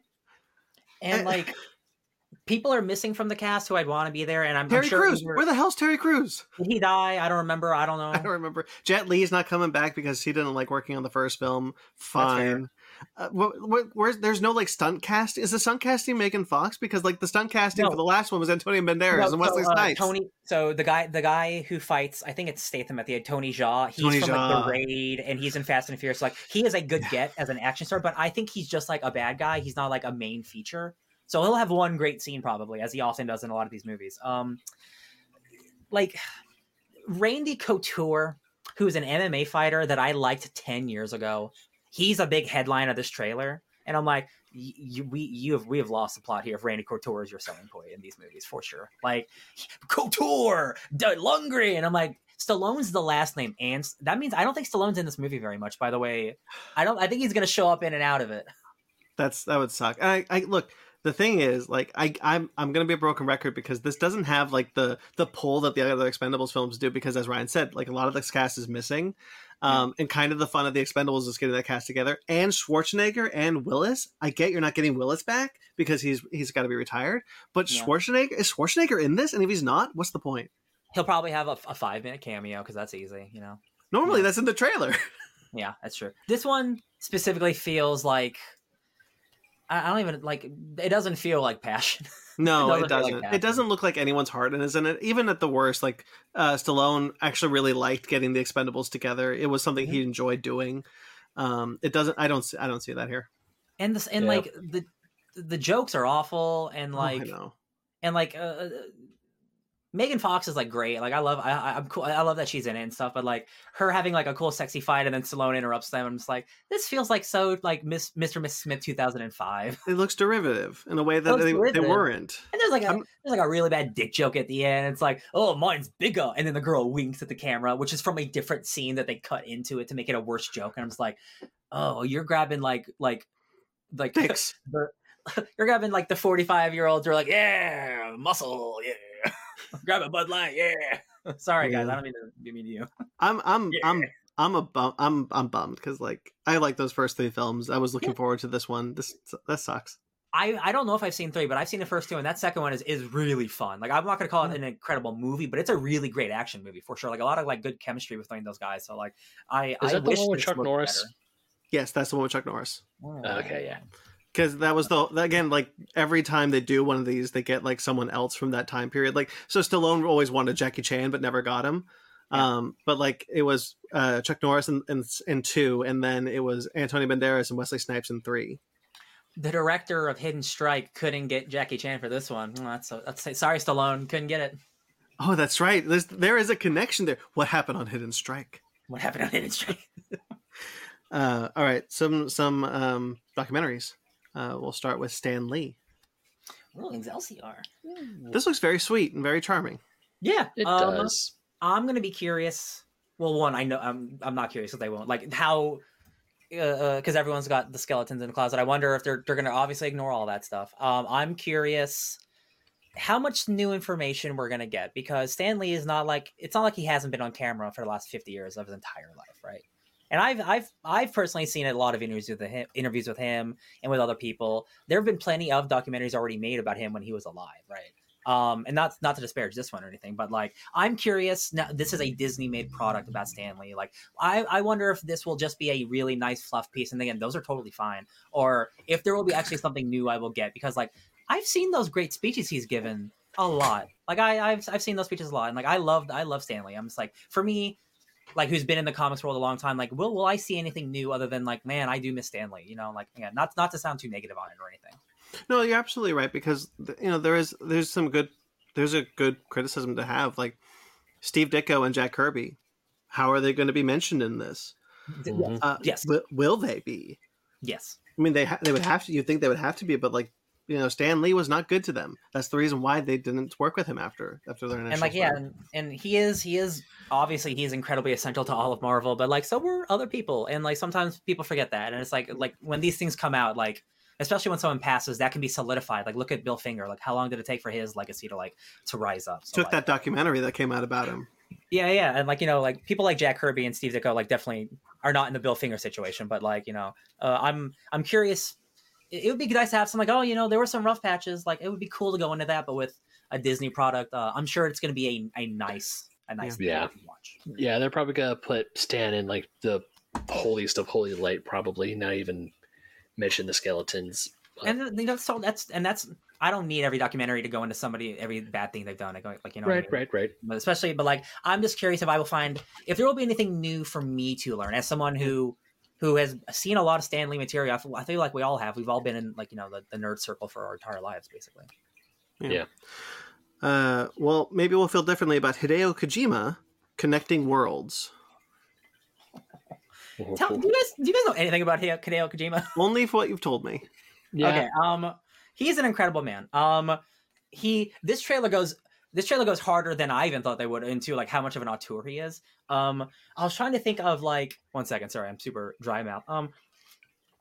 The filmmaker who I closely associate with him, and I hate to do this. I hate to reduce filmmakers of such stature into like you are like this guy, but like to help it to be relative to other people. He is the Japanese Quentin Tarantino. He is someone who loves film, who grew up with film, especially this is a Japanese man who grew up on Hollywood, like 70s and 80s crime cinema and stuff, and like Hong Kong action movies himself and all these different things. So like he pours a lot of love of movies and cinema into games years before other people were doing that. When people were still just trying to figure out how to make really cool games, he was like putting cinematics and like he's like it's the first game to have like voice acting of that caliber. Other games had voice acting, but a full voiced like movie in a game was Metal Gear Solid in 1999. He continues to push John forward. And he's just a really kooky dude too. It's like he's just a really fun guy to follow on Twitter. I highly recommend it. So to have a documentary come out is really cool because like they call him an auteur and all these things, and then you look at the games that he makes, and they are really important, and they say a lot about the world, but they're also really goofy stealth games. Where like you can slip on pigeon poo. If a pigeon like flies by and poops, you can slip on it and you'll go, whoa! And like there's like slapstick comedy and like hardcore drama. It's like Metal Gear Solid is such an interesting franchise. And it's really cool that like we're gonna get to explore some of that for people who are unfamiliar with it. Because they have to go into the games themselves because like he is an auteur for a reason. Because it's like just like a David Lynch, like only one type of person can make this specific product. And then you're like, oh, it's absolutely, that's the guy who made that thing, of course. So this is cool. This is really cool. Yeah, I'm interested in this one. Yeah, I was gonna say Mag's in the chat saying I could either see him or Kubrick, but can't to see it when it comes out. Can't wait to see it. Can't wait to see it. Yeah, Stanley Kubrick. Yeah. I'm actually really interested in watching this because it's it's a documentary about we get that when we get video game documentaries, a lot of times it's documentaries about major events in video games, or like the two big game documentaries I know of are of course Console War, which is the fight between Sega and Nintendo, Game Over, which underneath the whole we're gonna go out to Alamogordo and dig for the Atari stuff, there's actually a really good documentary about Atari in the 80s and how it rose to power and how they fell. So to see that this is about just one person whose name is actually very important in the world of video games, I say, yeah, I want to watch this. I want to know more about it because all I know about Kojima is that he made the Metal Gear Solid games. He's been making games for years. His games are very different, and of course, after he left Konami, comes out, makes his own studio, which a lot of people say he should have done years ago. Yeah. Oh, that's gonna be super fun because his fallout with Konami is legendary. Because Metal Gear Solid 5, which is one of the greatest games ever made, one of the greatest stealth games at least, was so over budget. Because like this is a man who like he made Metal Gear Solid and that became one of the biggest games of all time. Then he made Metal Gear Solid 2, which was like the hype around that game was like unfathomable levels of hype. And then he made 3, which is arguably one of the greatest games of all time. And then he made 4, which is just like an insane like finale. And he's like, I'm done after 4. And then they gave him the world to make 5. And it still wasn't enough because his ideas were too big. And they cut the game off before it was finished. And they fired him. And the game got shipped out with a kind of an unfinished ending. And like that would ruin me as a creator if like my final swan song was like kind of tarnished. And that's still an incredible game anyway, like the ending, whatever. But like I hope they go into that because all that's really juicy and really spicy, and there's not a lot of like information we know about it because of legal stuff, a lot of legality that he's not allowed to talk about because he signed a bunch of NDAs and shit. So like I wonder if they're gonna be able to get into any of that. Just any of that. We'll see. Yeah. Poor Things. Oh, hey, you play a Frankensteinish monster, Ben? I do. I totally do. This movie is like that, but with acid involved. Yeah, it's like that, but also it's weird. It's kind of whimsical. Yep. In a way. Yep. It's like whimsical horror where it's kind of scary, but it's not like in your face horror. It's just weird. That's really all I can say about it. It's just weird, but it's not bad. Have you seen either The Lobster or The Favorite? No. So I haven't seen The Lobster yet, but I really like The Favorite. It's very, very similar vibes, just vibage wise. As far as what I know from the trailer from The Lobster and what I've seen in The Favorite, it feels very much in a similar vibe, which makes sense. So looking at his filmography, I didn't realize I've seen almost all of his movies. I will always love Yorgos Lanthimos because he's a fellow Greek man, and there aren't that many Greek directors big in Hollywood, especially making weird ass shit like this. I can't believe I saw I saw this movie called Dogtooth that came out in 2009. I can't believe I'm such a film nerd from this long ago. It is a Greek hardcore drama about this family just going through shit, just like they're isolated and just like, it gets worse and worse and worse. And I'm like, that was so long ago. And like now you're making cool shit with like Emma Stone and like it's fantastic. I love it. This just looks like this like he tried to make this movie in like 1920s. It looks like it came out in the 1920s, but it came out today. Like it's got such a unique look to it. Like there's a lot of matte paintings happening, a lot of unique colors, almost like Technicolor happening. I don't know what the hell's happening with the Frankenstein stuff, but it just looks super interesting. Like looks giving like something life. Defoe's daughter dies and he brings her back to life. Yes, that seems to be the implication. Absolutely. Yeah. So like, and Defoe himself looks awesome. I love that crazy makeup design. Mark Ruffalo looks charming as hell. I love that guy. So like, this is like, I'm so glad that like again like the 13-foot tall movie show we talked about earlier. Like this looks just super unique. Yeah. Like this looks so cool. Like, yeah, it's going to throw a lot of people off, but like sometimes this has to come out to calibrate you. Like, oh no, this is too weird for me. It's good because like you need something like this to come out into theaters, so we're not just getting the same stuff over and over again. Yeah, this doesn't matter if this does the numbers that a blockbuster would do. It doesn't matter. It doesn't need to. It just needs to be there. And this probably doesn't cost that much money either because this dude makes great looking stuff on generally smaller budgets. So like. Man, this looks really unique. I'm so excited it gets to exist. Insidious: The Red Door. Is this Bagul or is that the other one? That's Sinister. That's Sinister. Okay. Um, This looks pretty good. there's some pretty I good might have scares. liked. There's some pretty good scares in this one for me. Like the MRI machine, I think is incredible. That definitely is my favorite. Definitely, I think I like the other trailers that we've seen better. But like this one still looks good. That kid grown up, it's throwing me off. It's weird, right? Because like it's not his fault. Like that's what happens when you grow up. You look different. But I'm like, you're an Iron Man 3. You were in Jurassic World. You were. Oh my god! Yeah, I forgot. The And same that hair, ball. same hairstyle. It's really interesting because like I didn't see Ty Simpkins grow up. I just saw him as a kid and then as a teenager. And I'm like, what happened? I wonder if he like actually took a break and then like I come back for Insidious 10 years later. Yeah, maybe because he did The Whale. He was in The Whale. Oh sure, okay, sure. Yeah. Anyway, so yeah, this looks. I think this looks kind of cool. There's some good scares. I hope that's good because I want Patrick Wilson to get the win. That's the thing. Like he is directing it, so like he has to have some love behind it. And like I just don't want to see him make a bad movie because that could really discourage someone to try again. Well, I didn't know he was directing it. Yeah, this is his directorial debut. Nice. He loves it. Because then if this is good, then he can take over the Conjuring franchise from the bad guy. The guy who did The Curse of La Llorona. Good. Oh my god! Could you imagine that huge upgrade? That'd be so dope. I can't believe James Wan watched The Curse of La Llorona and said, "You can take over my franchise." It couldn't have just been him. There had to be some shitty dude with money somewhere else. I don't know, man. It sucks. Talk to Me. It doesn't look like it sucks though. Oh my gosh, I am so excited for this one, y'all. Actually, me too. This looks radical. I don't know if this is Australian or New Zealand or whatever, but like just immaculate gross vibes happening. Possession gone viral is such a cool like tagline. Whatever marketing person came up with that was great. I still love the line that's in the first trailer. It's in this trailer, and it's like, "We'll grab you by the hand straight into hell." Yes, yeah. I think that's such a cool poll quote. Yeah, so like if anyone hasn't seen the trailer, you should definitely watch the trailer. But it's like a group of friends who do like, I don't know, like weekly possession hangouts where they have this mannequin hand that they can touch and it opens a doorway to who knows where. And one specific person does it and they keep the doorway open way too long, and then bad shit starts happening. And the hand starts moving around and people start seeing their dead relatives. And it just looks like a bad time, and by that I mean a great time. The trailer for this shows us a bit more about the filmmaking, and it looks so interesting. There's the one where the boy has the hand, and the camera's following him as he moves, as he like gets thrown from chair to chair. Made me feel a little bit like how Upgrade did the fight scenes. Yeah. Ben won't get that reference because he hasn't seen Upgrade yet. Oh, that's I just realized, but yeah, it reminds me a little bit of that. I think that's really ingenious and really fun. This looks awesome. Yeah, I'm into it. Good year for horror. All right, we're going to talk about a couple of animated trailers now, starting with My Adventures with Superman.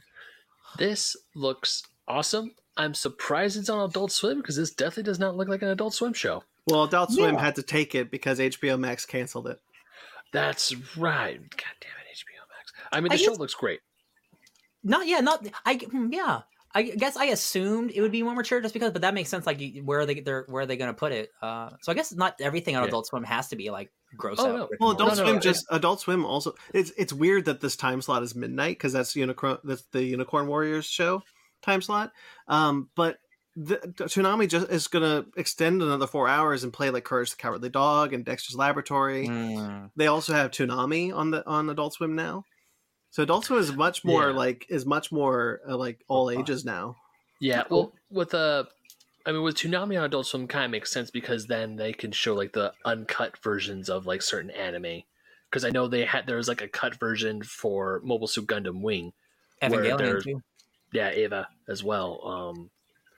But yeah, I mean, that aside, that whole thing aside, the show looks fantastic. To be perfectly honest, looks really great. It looks very wholesome, and I'm really glad it's next day on Max because I'll definitely be watching this. Yeah, Jack Quaid. We get a lot more of Jack Quaid's dialogue as Superman. I think he's awesome. Mm-hmm. Yeah, it looks like very like wholesome, like just like a good time. Also, I just love the animation, Me like too. how the anime-esque style of it, and how like when Clark catches Lois, they both blush. It's like, oh, look at them, they're so cute.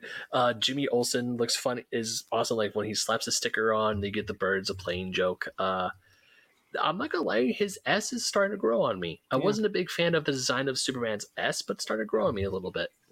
Yeah, I'm really happy with how this looks, and I'm excited. Yeah. It's been a while since we got a good, wholesome Superman cartoon. It has been. The last thing we'll talk about is Skull Island, the powerhouse animated show set in the MonsterVerse just before Godzilla and after Kong Skull Island. What do we think? I wish I wanted to watch this more. Me too. Yeah. And it's not that the animation is particularly bad or anything. It's good. It's just like what's happening on screen isn't very exciting to me. And like the big lobsters are cool, and like, you know, Kong's cool and stuff. That's and my issue with it. It looks so generic. It just like, yeah, I'm not seeing anything new, anything, you know, yeah. Yeah, because you talked about like the lobsters, the crocodiles. One of the things that I talked about when we saw the teaser is that, you know, Kong Skull Island has a really interesting way they went about the wildlife on Skull Island. Bamboo spiders. Yeah, being like flora fauna. They're both mammal and plant. So every creature we see is we can blend in. It's like supposed to be a god of its own domain. And now we're seeing a lot of powerhouse animated, because now they've done so much. Powerhouse animated generic monsters that you'd see in Castlevania or Blood of Zeus. I don't see any originality here that really gets me interested. And Kong's look looks so different than his MonsterVerse look that it just is unrecognizable as the MonsterVerse. I also have to wonder if some of that is also like the script of like, it's just a lobster monster. Like the creativity also comes from like them not putting a lot of effort into the idea itself. That's a good point. Like I'm not like against this idea, but like, again, like there's nothing new here. Like I would rather just watch Kong Skull Island again. Like I don't unless there's some like wild thing they're not showing about this show. Like I don't know what there is for me. I am who I am, so I will watch it. But yeah. I wish that it made me interested in watching it. And we all have that thing where like it's got me no matter what. We all have. Yeah. Because I want more Skull Island. That's one of the things that I was bummed about Godzilla vs. Kong. We won't get more Skull Island. But going back in time, it was interesting. Both Skull Island comics are really good. So it's kind of, so I'm like, okay, well, I want to go back to this Skull Island, and now we're going back, and I'm like, this doesn't look like the Skull Island that I wanted to go back to. Outside of the Skull Crawlers, which do look like Skull Crawlers. They'll always be cool. Okay, shall we go into our main topic? Roll into it.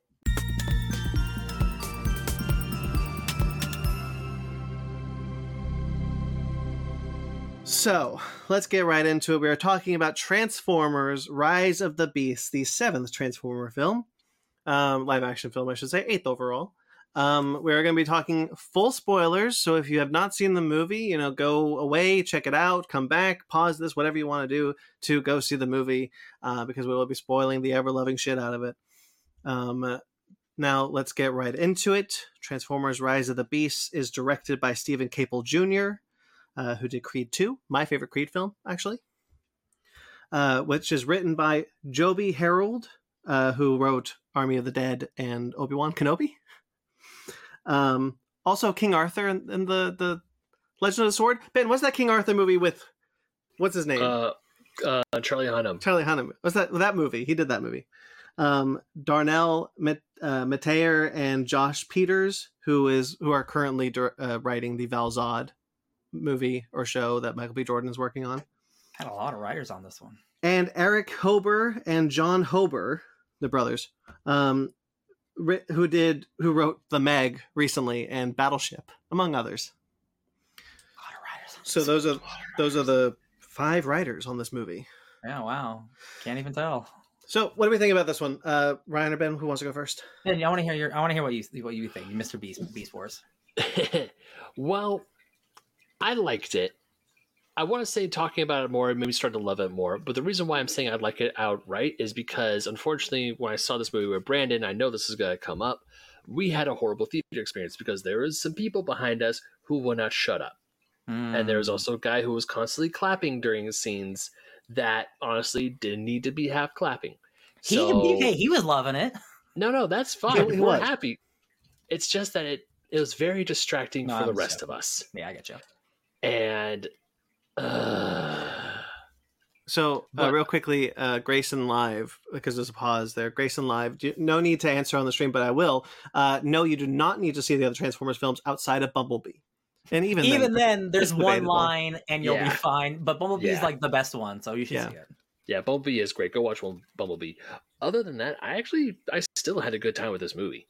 I actually thought that the character development of Optimus Prime was pretty good. I thought that the action was really good. If I had any complaint, I was kind of bummed that there weren't any real Predacons, but the antagonists in the movie were still really good threats, and we still got nods to the Predacons in the badges, so there's hope that we can see them again.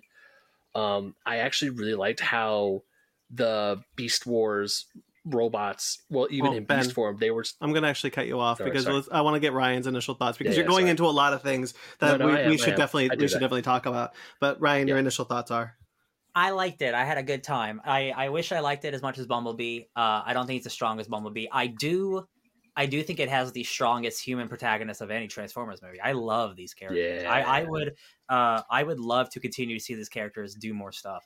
I was really drawn to them.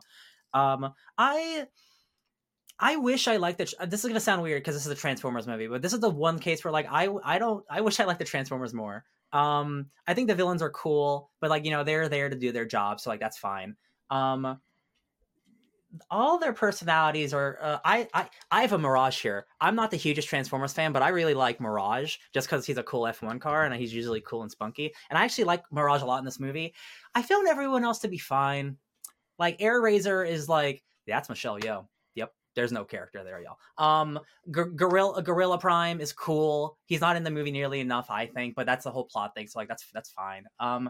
Optimus, I'm gonna be honest, like this is a total me thing. I don't think anyone else forgets this. I don't really care for Optimus in this movie. I understand he's on a journey, he's on an arc to learn to love humans, but like, is this a prequel to Transformers or is it not? Like, he's also really bloodthirsty, but that's just something that Michael Bay did. Like, I just like my Transformers to be like a little less bloodthirsty, but that's just, again, a me thing. I don't know, it's necessarily a negative of the movie. I just thought like the script was pretty weak for the Transformers. Optimus, a lot of Optimus lines are pretty weak to me. Also, Peter Cullen sounds like he's like 900 years old, and that's because he is, and that's not a bad thing. That's how he is. I wanted to like the Transformer stuff more. I thought the final battle was pretty weak, to be honest. It's really great. I like the human stuff though. If the human stuff wasn't as strong, I'd probably be weaker on the movie. But overall, I liked it. So I loved this. Hell yeah. Bumblebee is the best, and it's not close. And even after watching Transformers: Rise of the Beast, it's not close. Bumblebee has a lot going for it. It's a much simpler story. It's not as focused on as many characters. It's just focused on the two. So there's a lot that Bumblebee is able to do because of how simple it is. This is far more complicated than that script. But I really had a good time. I really liked all the Transformers. That's not true. I really like most of the Transformers. Optimus, Prime, and Primal I like quite a bit. And because, you know, it does with Optimus's. Let's just start there. Let's start with Optimus's arc in this, because we've all kind of touched on it in our initial thoughts, but let's start there. So Optimus Prime, his arc in this movie is that he doesn't trust humans. He thinks that humans are very selfish, and he doesn't want to involve himself with them because he has put it on himself that they are trapped on Earth and they were never meant to be. So he's really regretful of it. And then the death of B is kind of what sets him over the edge. That's a very similar arc that he goes through in Transformers: Age of Extinction and The Last Night. And I think probably I'm kind of with Ryan. I do prefer my Optimus Prime to be less bloodthirsty, but I think kind of recognizing this as a much more compelling version of what that shitty thing was, I actually really liked it. And that might be because I was pun intended primed for it. Yeah, it is definitely that is a good point to bring up. It is a better version of that. And it is, again, like, it makes sense for the story. Like, this is a Prime, like, you know, if you're meeting humans for the first time, like, you have no reason to trust them. It's if, you know, all this stuff, like, you know, you're going through your own shit. I get it. I just didn't think the writing was very good for it. There's a lot of lines. I wish I remembered them. Again, I only got to see it today because I worked all week and today's my first day off. So like, I wish I could remember some of the lines, but I'm just like, it felt really generic. There's a lot of his lines felt really generic. I mean, like, Peter Cullen's really good at it. It's good stuff. But like, I remember Air Razor. One line specifically got me. She's like, "Oh, Scourge touched me and he left a mark. I'll be okay." And I'm like, "I'll be okay." I'm like, okay. Anthony I'm mixing the actor and the character's name, Ramos? but Nolan Diaz, the character. I really like him a lot, man. Yeah. I think he's really great. The stuff with his brother, very Robbie Reyes Ghost Rider. Really into it. I don't want to go into too many places. Sorry. No, but there's actually two things that you brought up that I want to talk about, which is that I agree. I think Anthony Ramos is great as Noah Diaz. I think Elena doesn't get as much to do, but I also really like her. She's great, yeah. So Ryan was absolutely correct. I think this is the most compelling human characters we've gotten so far. Oh yeah. Because they have their own agency, and what I found really refreshing is that their goal is different than the Autobots' goal, and we've never seen that before. We've never seen the two goals at odds before. So I was really excited. So I think they handled that pretty well, and which comes to a head when Prime pleads with Noah, please don't, because if you do, we're stranded here forever. That is a good scene. I do like that scene. Yeah. Mm-hmm. But on the voice acting, I actually really like the voice acting of AirRaiser. Personally, I like Michelle Yeoh, and Ron Perlman I think kills it as Optimus Primal. The only thing that I wish wasn't the case is that so many of the voices sound so similar. Unicron, Scourge, Primal, for example, all kind of have the same kind of deep resonant voice where I'm like, gravelly. This is a little samey. I kind of wish you did something different here. I agree. I do like Ron Perlman. I don't know what he could have done to make himself more Ron Perlman or whatever, but I thought he was good. I didn't if you would have told me that was somebody else, I'd also just believe you. If I heard it was Ron Perlman, oh, actually it was Hugo Weaving, I'd be like, oh, sure, I believe that. I don't totally hear Ron Perlman all the way, but it was a good performance. Wheeljack, interesting choice. Oh, I hate how they do Wheeljack so much. I thought we were past doing this. Me too. When they said Wheeljack, I was hoping to see the head fins, classic Wheeljack, but guess not. So his voice actor is a character called Danny Rojas from Ted Lasso. Oh, sure, okay. He's one of the soccer players, and I recognize him immediately. But I think one of the things that I appreciate about the new Transformers designs is that they're a little bit blockier. They're not as thin or metal as the Bay films. So good. But Wheeljack is so interesting because it's such a departure from his original design that I don't understand what the thought process was. I don't know. Because RC looks dead on. Yeah. She looks great, honestly. I thought RC looked excellent. Mm-hmm. I agree with that. I'm so glad we kept with the G1-ish designs. I think everybody, even though some of the designs might be a little weird, I think they just look so much better than the super intricate Bay design. There's a scene where Optimus, who's now back to being a flat nose truck, as we saw in Bumblebee, he does a drift in the city they're in, and I was like, man, that's so much cooler than a long nose truck. I don't know what it is, but it just feels so much cooler. I think there are so many great moments but I think my favorite transformation is Stratosphere, the old robot plane. Yeah, because he transforms so slowly because he's so old, and you really get to see you obviously see all the transformation stuff happening, but it's so slow you see it all happening. It's damn, these are some really good animators, man. It's crazy. Yeah, he and all the characters they all feel real enough. I was a little worried. I love Pete Davidson. He's a great comedian, but he showed up in Fast X for a minute. I'm like, it's fine or whatever. I was a little worried about him being Mirage, but actually, I really like him. He's my favorite Transformer. Yeah, he brings the Pete Davidson energy, but there is they do rein him in where he's not just saying the most nonsense stuff. He still gets to be a funny character, but have some pathos and some heart and stuff. Oh, and what's really nice is that what's really nice about the Transformers, even the ones that don't get a lot of love, is that they feel distinct. Mirage doesn't feel like Bumblebee or RC. They all feel very distinct characters, and that's I'm going to talk about a little bit about Age of Extinction a lot because I watched it this week. But I don't even know the names of all the new Transformers in that film. I know Hound because it's John Goodman, and Ken Watanabe is one of them. But it doesn't matter what their names are because they're all just interchangeable, quoting one-liners and not actually talking to each other. Mm-hmm. And it's really cool to I think Pete Davidson brings such an interesting and honestly good personality to Mirage, and he honestly steals the show because of it. Yeah, I think I just love the brother mentality and all the stuff with Chris. That's the younger brother's name, the sick brother. Yeah. The stuff with him and like, oh, yo, like your brother gave me the radio so we can all keep in touch, and like all the stuff has a great payoff at the end that I think is incredibly sweet. Like again, like that was like my biggest worry was Pete Davidson like stunt casting. I'm like, no, that dude actually he brought something. It was good. Yeah. So Mac has a comment.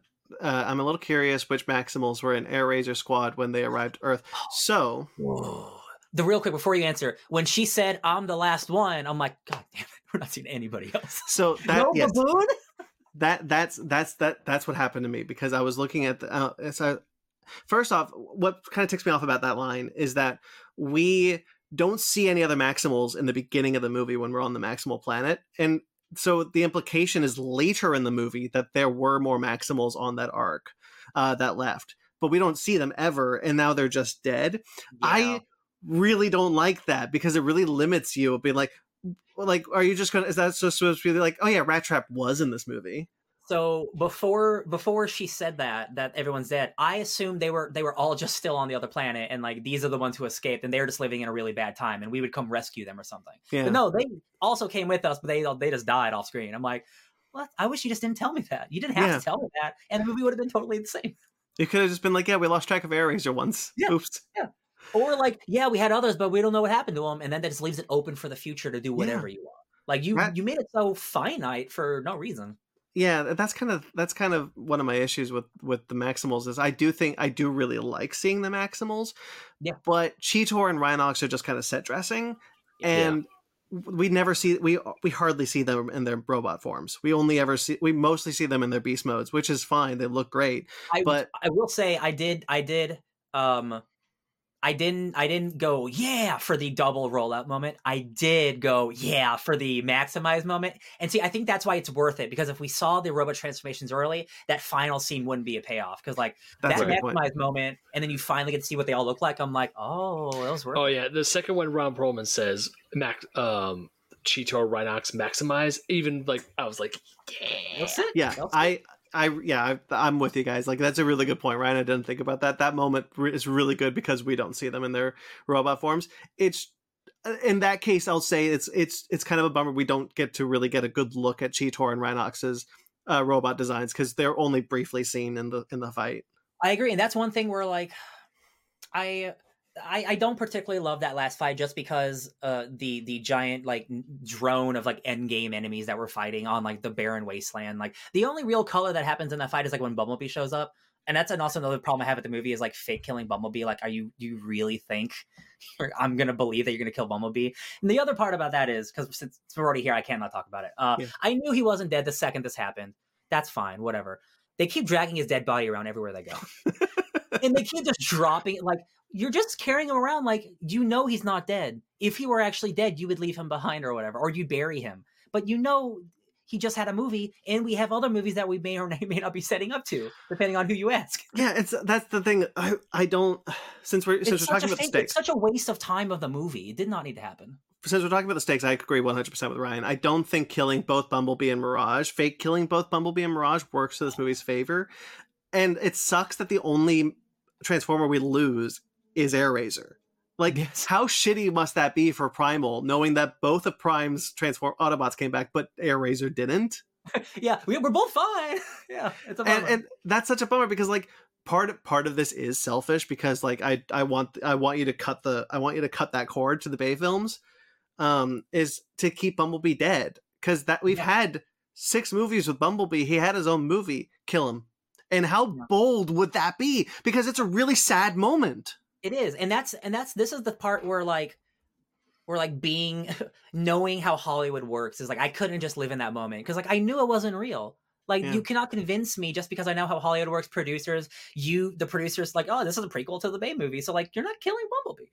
And then there's the moment of like, oh, these Energon rocks, so maybe if there's enough energy, he could come back to life. And like all that is just for a setup, so you can have a music sting of "Don't Call It a Comeback." That's all that's for. All that is so he can come onto the battlefield like Thor, which is a cool moment. Like I'm not gonna lie, like it is a cool moment. And again, he is the color. He's the yellow driving through the gray, and I'm like, that's really good looking. I'm like, I wish you didn't have to be dead for half the movie for it. Yeah, I wish that there were more stakes in the film. Specifically, I could buy you bring back Mirage. I would be happy with that. I think killing both Air Razor and Bumblebee makes for a more impactful film. And I love the first, like, the ending of Mirage. When I thought he was going to, I thought, like, man, that sucks. Like, I actually really liked his Transformer, but like, this is a good ending. Like, he sacrificed himself for a brother. It taught our character like a lesson and stuff. Then also he didn't die, and I'm like, oh, well, Yeah, it's a good moment and stuff. but I'm like, oh. if we hadn't just gotten Bumblebee back, that moment would have been, oh no, we didn't get Bumblebee back yet. So that was Bumblebee comes back shortly after, because Yeah, it's like a 1-2 punch. Yeah. Yeah, because Bumblebee's He's around. the moment after something bad happens where this is the good moment about to happen. Yeah, because then Anthony Ramos gets the armor, gets the Mirage armor, which looks pretty cool, honestly. The Spike Wikibidi armor, that is pretty cool. He's little Iron Man, love it. So like, you know, I agree with Ryan. Ryan mentioned his favorite transformation in the movie. One of my favorite all time is when Optimus is saved by Primal and Noah Diaz, and you see him like his legs bent backwards, his torso spins around, and as he's like, I was like, that's awesome. Yeah. I love that transformation. Yeah. Let's see. RC is pretty cool. Again, like, a lot of these guys are kind of like just in the movie and they're there to be cool, and they are cool. I do like the chase scene where she's with Wheeljack and like the missile goes through and then he has to open his door for the missile. Like, that's some good some good action. I know you said you didn't like the end fight scene, and I totally respect that. I really like all the action sequences in this one, and I liked how much there were, because I thought there's some really good Transformer action sequences in this movie for me. The fight on the highway with Scourge and Optimus is so cool. The fight at the end with Scourge and Optimus.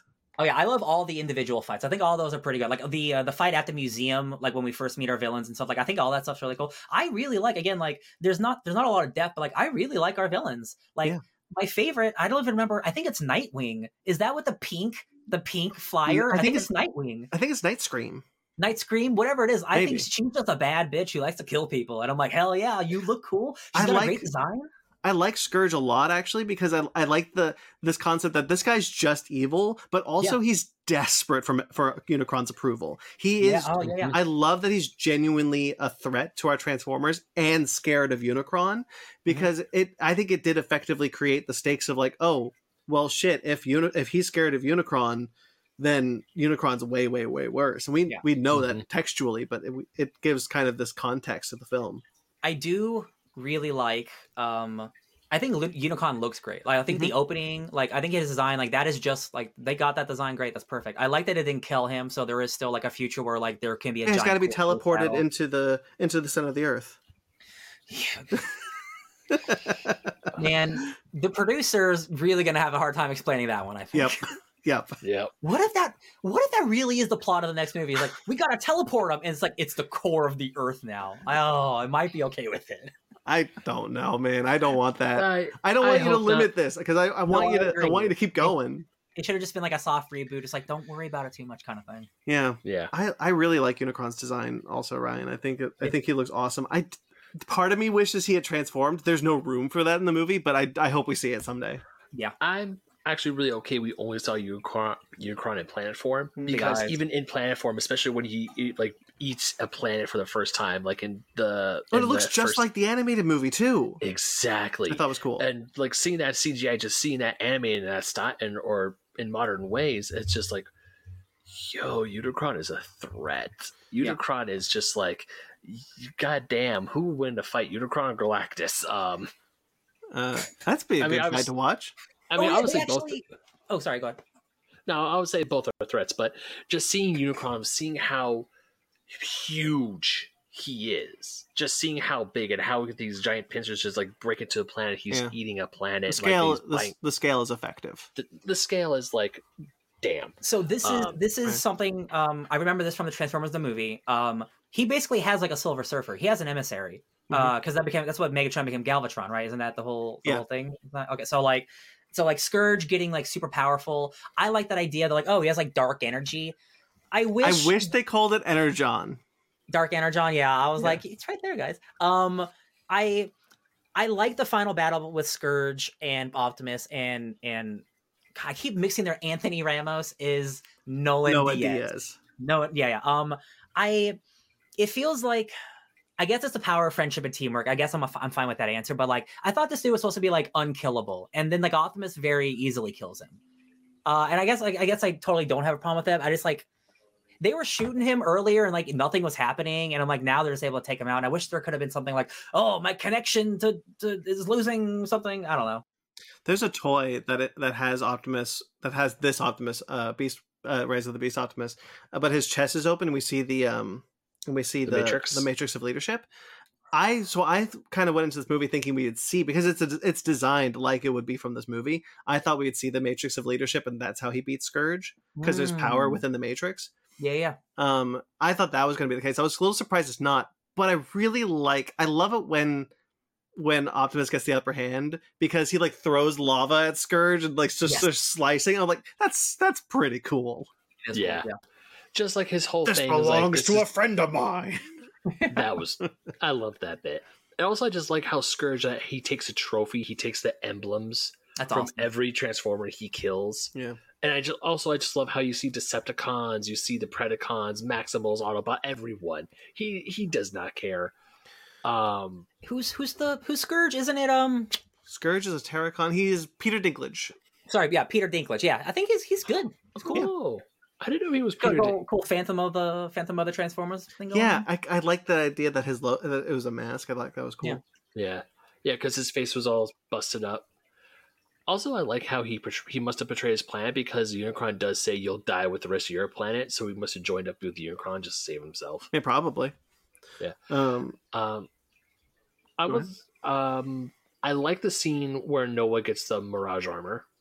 I think that's really cool. And if I can go somewhere if you're struggling to find a point. Yeah. Go somewhere. Okay, so I really like. I'm really happy that the Beast machines are in it. That the Maximals are in it. I'm really happy about that, because I think they're really cool characters and I want to see more of them.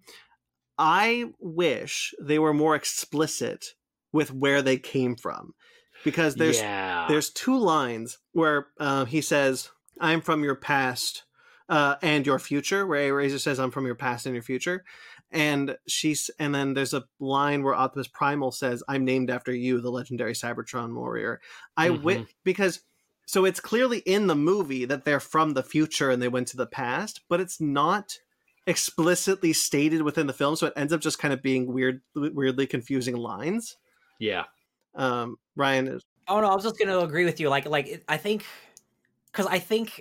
it's, you don't have to have like pre-notions of it, but like it is kind of a thing where like we are from the future and we came to the past. We only say it once. You just have to kind of remember that, and just like they don't do a good job of really explaining that, because like that is a heady ass concept. Like the MacGuffin. And like I didn't realize this was like I thought this was because I'm not super caught up on Beast Wars stuff, like the trans-dimensional space-time device, the transwarp, a transwarp conduit. What a MacGuffin! Holy shit! Like that is the most powerful. Not only can we go anywhere in space, anywhere in time. It's a TARDIS. They have a TARDIS in their hands, and this monkey man just has it in his backyard. And I'm like, that is the strongest MacGuffin. Why does anybody have this? That's crazy. And even like Optimus says, like this went missing thousands of years ago. So like it creates this weird thing of like, well, I wish that they had just not even said like, here's the whole story of the Beast Wars, but just be like, we're from the future of Cybertron, and we came to Earth's past. Just that. But I think the only reason it's not explicitly stated is because they have to be on another planet in this time period for them to say that Unicron is a threat, because otherwise, if Unicron's in the future and they find them going to the past, there's no reason for Unicron to give a shit about where they went. Doing it like this way makes it so that Scourge has to come to Earth and find the transwarp key, and that would bring Unicron here. That's the only reason why they don't explicitly explain it, and I find that just kind of a bummer. Yeah. Again, I don't particularly think the script is super hot. Again, like this MacGuffin thing, it's perfect for Beast Wars, because like, hey, we're just gonna use the thing, but like it's so ridiculous. It's Optimus's hope to go home. This thing. Yeah. I will say about the Beast Wars bit. I like how their designs are still very Cybertronian, alien, mechanically. Oh, they got fur. Oh, it looks so good. Yeah, They do have fur, but you can still tell that they're aliens. I mean, obviously, Optimus Primal is this giant ape. It's not like what's behind Ryan right now, which is like this is what they look like actual animals, and then they transform into robots. They are still, I mean, they are still animal characteristics, but you're tell they're robots. I love the designs. Like I love that it's like seamless like metal like mesh fur like just everywhere at all times. Like it doesn't make sense. Like how are you born? How does this it looks so cool. You know what it reminds me of? It reminds me of a later season of the Beast Wars where some of the machines get transmetals where they're like more shiny metallic designs, but they're still animals. Like Megatron is like now this metallic purple. He has like hover planes on his legs. I know what you're talking about. Yeah. So it kind of reminds me of that a little bit, but also, I mean, toned down quite a bit, but still, it's like, here's a robot ape. I think I prefer, real quick, sorry, but I think I honestly, I understand like the original design. I think I prefer these designs where like they still look like they're robots. Like they don't just turn into basically like the animal versions. I like that you can still see the robot aspects of it. And you know, if they didn't, like Optimus Primal would be really small. Because if he turned into like a real ape, he'd be like the size of Optimus. Like Megatron's gun, but like yeah. Mag is in the comment. Mag is in the comments. I'm hoping they bring in Nemesis Prime in the future, or the Unicron's other followers in Transformers Armada. So that makes sense. Mag, go watch Transformers War for Cybertron Kingdom if you want that, because that's a pretty good season. There you go. Nemesis and Galvatron come from the future to fight their past selves. That's pretty sweet. It's pretty cool. Cool. So, yeah, I agree. I like the Maximals designs in this one. It does suck, as Ben said, that there are no Predacons, unless you count Scorponok. But it's kind of. I'm glad they used Scourge. If you're not going to get to use Megatron, but it's kind of a bummer that the first time we see the Beast Machines, the Predacons aren't there. Yeah. Oh, yeah, and like after reading our book club where I because again my memory Beast Wars is gone. After reintroducing myself to Magmatron, the coolest freaking guy on the planet, he's 3 dinosaurs that turns into 1 robot. If we're never gonna see that guy, that makes me really sad. Because that dude, how do you make that work in live action? He's a chimera. He's a literal chimera transformer. Like that's so dope. That's a shame. Yeah. So a couple of more notes I have here. The sound design in this movie I think is really good, as well as the music. I just want to say I like the music a lot. They used Steve Jablonsky's score from the first Transformers. I know, did Bumblebee do that? No, Bumblebee didn't do that. Okay, because I definitely noticed the na na na na. I'm like, that's the Wiki. Where are you at? Yeah, which I like that score, so I was happy to hear it. It's good. The sound design I think is really good. There's a lot of moments where this film really embraces the transforming sound effect from G1. The what is it? What is it, Ben? You can do it better. Yeah, but not just that sound effect, because they do have that sound effect, but they have the metal clings in the same tones a lot of the time when Optimus's mask is like, and it's really cool that they've embraced that in a way that's really true, but also really unique, because Bay didn't. Bay only used the sound effect within the transforming noise, and because they transformed for like days. Yeah, so I just thought that was really cool and really happy. Yeah. What was the name of the skinny robot thief in Transformers 1? He could turn pencil thin. The pencil thin one. Isn't that the beads from Transformers 2? No, I'm thinking of Transformers 1. It's like there's like Frenzy. Were the Endgame mindless drones remind you of Frenzy at all? Yeah. They kind of had similar. Okay, they felt like it was like the proto version of what Frenzy becomes. Okay, that's fun. There's a little too much Bay in this movie. I think for the most part, this movie has a really interesting energy to it. It's really nice that this is the first film directed by a person of color.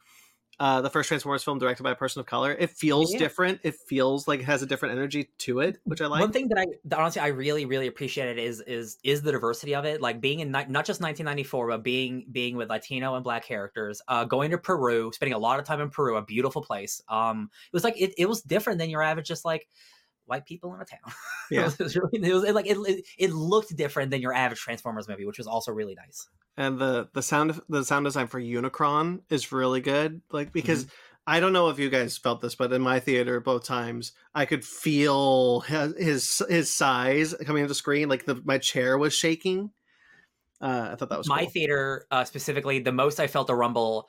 It's when Optimus Prime was walking close to the screen, and I felt the boo. And I'm like, oh, those are some hefty thumps. Yeah. Now, I will say the sound design, when they turn the bass up, you definitely feel how big these machines are, and I love that part. I wish I had that. I wish I had the sound for this movie that I had for Spider-Verse. The Maximals I have in my note. I just wish we got more Maximals in this movie. Yep. There's a world where I think we can kind of split off and make a Beast Wars movie and a Transformers movie. So that's my question. I don't know how well this movie will do, and I don't know if they want to do Transformers spin-offs when they're already kind of doing a side thing with the Bumblebee, like soft reboot thing. Yeah. I'm wondering about the next movie, whether they're going to continue to do the X-Men First Class route of like, oh, this one's in like 1998. It's 4 more years in the future, right? Or is it going to be Transformers 6 or whatever, and it's in 2023? Because like, I don't want that. Even if it's a new director, like I like this like almost nostalgic, like we're going into the past and see how the Transformers like built their way in society with us and stuff, and like. Especially with like the end of this movie where that goes, like it feels like they're going to lean more into that version than Transformers spin-off movies. You know what I mean? Really like that the Transformers had been there for years, but at this point, I thought that I really enjoyed that, and it felt like they had, not that they were just put in stasis for a couple of years until the next movie. Question: the Dinobots are just sleeping somewhere when this is happening, right? No, the Dinobots, because I just watched this movie. Please explain, because I don't remember. The Dinobots are currently probably with Lockdown on his ship out in deep space. Oh, got it. Okay. Before he comes to Earth, because Lockdown had taken the Dinobots. I forgot they're tied together. On Cybertron, right? Yeah, I don't like that there's still someone who wants to connect it to the Bay films, because I want Megatron. I want the Dinobots. I want you to do it right this time. And so far, in my opinion, you're 2 for 2. Yeah. And you weren't even that with the Bay films. Sure. So like I really want to see this continue. I see the path of doing Transformers and then doing Beast Wars at the same time, because we get more Beast Wars. Should we talk about the ending? That's why I'm more like, as long as we get more of the Beast Wars stuff. Like again, they kind of cap themselves by saying everyone else is dead, but they could also just retcon that, and like, who really cares? Because like, I know T-Rex Megatron. Exactly, like we just want more of it. So like, just forget you ever wrote that. I not only want T-Rex Megatron, I want Dinobot. Yeah, Dinobot's great. I want Dinobot as a Maximal. That's what I want. And the Dinobots. I want Dinobot and the Dinobots. How? Oh, we want it all. So the end of this film sets up what I thought was Sector 7. 100%. Yes. Because Bumblebee says that Sector 7 is still in this world. They want to connect it. Okay, this is Sector 7. It is the most unhinged thing to just be like, nah, G.I. Joe. And here's the thing about it. It's incredibly like subtle. It's not big explosion. It's not Dwayne "The Rock" Johnson kicking in the door. It's time to join the Joes. It's like, hey, what's up, man? I heard you deal with aliens. Go check out over here. That's cool. Here's my card. And like, it telegraphs it just before. Go ahead. Oh, no, you go ahead. It telegraphs it just before, because the plaque that he moves says "Real American Hero" on it. Yeah, that's when I knew. And I'm like, is that just? Are we having fun here? And it's still going to be Sector 7. And then the car, he's like, oh, it's G.I. Joe. And it's like, it's just like so like nonchalant. And I'm like, synergy. It's so funny. It's so weird. They've been trying to do a Transformers G.I. Joe crossover movie for a really long time. They are practically in the same universe no matter what now. Yep. And the fact that they were like, nah, that we're gonna tease a G.I. Joe crossover. I mean, look, that might be the only way to make a good G.I. Joe movie. Who knows? But it's so real quick. Yeah. I think both of those movies are a lot of fun. Well, that's fair. But it's such a wild, and quite frankly, I believe it's like the most unhinged ending, because it's so out of left field, and it's so bold, and it's so pompous, and it's so interesting, and I'm like, I want it. Actually, I want it for you. I want you to be able to do this finally. Yeah, and the really cool thing is that again, this takes place in like 1994. So like, if you would have just told me that Sector 7 is G.I. Joe, I'm like, okay, that lines up, whatever. But like, they're not nearly as cool as G.I. Joe. This reminds me of like Evangelion 2.0, where it's like, this is where you think Sector 7 would come in, but now instead it's G.I. Joe, and this is the branching timeline. So now we will get new stuff, and we don't have to worry about the past. And it's got to be a branching timeline because G.I. Joe's not in the Bay films. Yeah, that's what I mean. And like, unless G.I. Joe's gonna die in the 13 years before the Transformers comes out from 94 to 2007, which I don't think is gonna happen. So like, I think they're quietly. I think the producer's just doing his producing thing, like, oh, they're connected. It's, a brand synergy. But I think once you do this G.I. Joe thing and you realize you cannot connect these movies, he's gonna back off and like, no, this is the future of the Transformers and G.I. Joe franchise, not the past. And like, he better because if he does, that brings up a lot. That means a lot more characters are on the table because he won't let Megatron be used because he's on ice in this moment. But RC's in 2, so he kind of slipped up. RC is in Revenge of the Fallen. Yeah, I think after, man, again, having Unicron be like one of your villains in this is already really incredibly weird because like they got to put that dude in our Earth. He's got to be in the Earth, and I don't know how that's possible. So like, I do hope and think that they will just back off because like you'll just make more money if you don't care about it. If you just tell a fun story. Just have Megatron be there. Who cares? Let him be a dinosaur. Like, not only that, have Megatron be there and work with Cobra Commander. Yes. He holds the gun that Megatron becomes. Not only that, because and they're both voiced by Frank Welker. Yes. Hell yeah. No, because the G.I. Joe and Transformers, they've the comics cross them over all the time. Yeah, comics cross them over all the time. There's like this really cool Decepticon Cobra logo that I think is really rad. Yeah. I honestly, you cannot give me if you drop that subtle G.I. Joe bit, you have to. I feel like now you have to give me a G.I. Joe Transformers movie, or at least you have to do something with that because now it's just. Like, that's in my brain. That's what I want now. I want G.I. Joe crossing Transformers. And I actually agree with Brandon where you can take away the Beast Machines and have their own separate Beast Wars movie and just call it Beast Wars. Yeah. Just call it what the original cartoon was. Beast Wars Transformers. Bring in T-Rex Megatron. Bring in all the other Predacons. Bring the war to Earth, but just have it out somewhere, maybe very minimal human characters again. But because you could set up real quickly, Ben. You could set up because they do kind of set up the idea that you can split, go either way at the end of this film by keeping the Maximals in Peru. You can have it be like, oh, the Predacons are on Earth now. The Maximals got to fight them, and then you got the Transformers G.I. Joe crossover, and then you got the big crossover with the two Megatrons team up and they fight. Yeah, see, that's actually brilliant. That's brilliant. Pay me. I got your franchise. Paramount, call me. Hasbro, call us. There are so many interesting ways that this can go. And I'm just curious if they're just going to take like the lamest way and they're not going to do a crossover. And this is just a soft launch of like G.I. Joe starring this guy coming out in 2025. And there's no relation, but it's just in the same universe until the next one. I'm like, no, just start hard. Get people to want to see a G.I. Joe movie. Put Megatron in it. Put a dinosaur robot in that movie. Where he has to fight Dwayne "The Rock" Johnson. As Ben has said, we have seen Megatron and Cobra Commander, but we have never seen both Megatrons and Cobra Commander. That's true. Not only that, have the first trailer be the Cobra Commander and announcing to his troops and how he has a new ally, and Megatron walks out with the Cobra Decepticon logo on his chest. How excellent! I'm sorry. How excellent would this be? The first movie, the trailer is like Cobra Commander's got a new tank, and it's like it's a great tank. We're like, oh, interesting, and then we'll watch the movie. And then we don't see it in the trailer, but when we watch the movie, that tank turns into Megatron. You're like, oh my god, it's a Transformers movie! They did it. Unless Robert Kirkman leaks it to the press that Transformers are in it. Yeah, I'm kind of really, really interested to see where that goes. It got me more excited than not. I think also that actor, I forget his name, but he's a great character actor. He shows up in so many things. He's like a perfect dude. Like, I'm a dude in a suit doing my thing. I'm like, yeah, okay, cool. Yeah, it's exciting. Okay.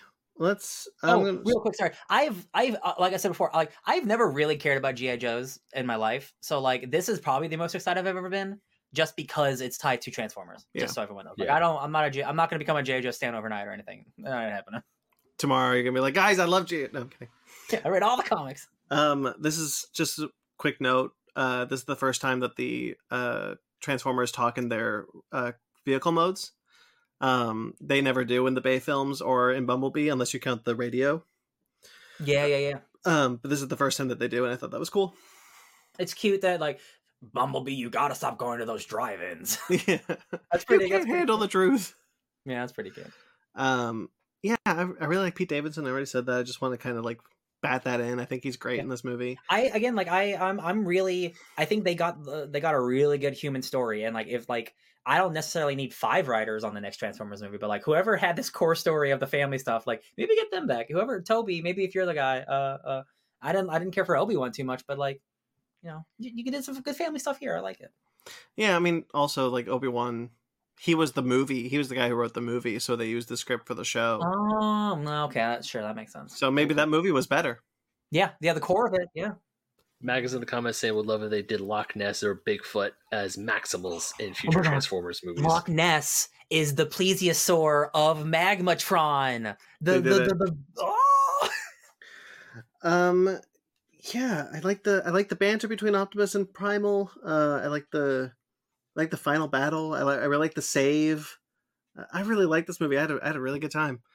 I had a better time. I was a little worried about it, but I had a better time than I thought. Yeah, okay. I guess I don't really have much more to add. So should we rate it? Let's rate it. I say yeah. Rate it and we. Ben, why don't you go first? Because of my theater experience, I'm probably gonna give it a 7.5. I still think the movie was good. Had I had a better experience to get up, it would probably raise the bar. After talking with Brandon after the film, I realized, oh no, this movie is it. There are some issues with the movie, but all in all, I still enjoy it. I'll still definitely watch this again when it comes out on Paramount Plus. I had a good time. The action scenes are good. I could just use a little bit more Maximals, but other than that, I would say solid. And for once, I love the human characters in this movie. They are awesome. I want to say I really like Haley Steinfeld in Bumblebee. I just think Ramos was better. I agree. Yeah. I think she's great. I just think like I need to rewatch Bumblebee because I don't remember. Like I know she has agency as well, but I feel like the humans like had like they did a lot of shit in this movie, and they weren't just totally tied and reliant on the humans. It's because it feels so fresh because they have a different goal than the Autobots. You know, that's what I think anyway. I think it puts a light on them because they are not antagonists, but they are not aligned. Yeah. And that creates the like through line of like, you know, I forgot that we're supposed to fight till all are one. That's true. That's a good callback too at the end. All are one. Yeah. Ryan, what would you rate it? I will also rate it 7.5. I think it's awesome. I don't think it's awesome. I just gave it a 7.5. I think it's pretty good. I do have a lot of flaws with it, but like the core of it's really strong. I could see myself watching this again. I think like if that final battle were just like remove a lot of those robots and just have it be more like one-on-one fights. Like I know this is an awful comparison, but like the ending of Mortal Kombat Annihilation, the second Mortal Kombat movie, where the final battle it's just a lot of one-on-ones with everyone's like nemesis of the movie. I wish it kind of just ended like that. But overall, like I think it's a really good Transformers movie. It's a really great human Transformers movie, which I didn't think I wanted as much until I finally got it. So for me personally, I really like this movie. I think this movie is awesome. I had a great time. I thought it's funny. I really like the action. Even the final battle. I don't think so. I would give it. I think it's a solid 8 for me. Mm-hmm. I think it's a solid 8 for me. But my enjoyment of it is going to bump it to an 8.5. Hell yeah! So right. It is my second favorite Transformers film by far. I have soured on the first Transformers film a little bit more, but Dark of the Moon I still like. Yeah. So I understand that the pickings are slim, but like this and Bumblebee I think are the 1-2 punch of just some really good Transformers movies. I agree. Like this is like you know there are like low 7s and high. This is like a high 7. Like this is almost there's a lot of really great stuff in this movie. Again, it's like killing Bumblebee for no reason. It's like I don't know why we did that.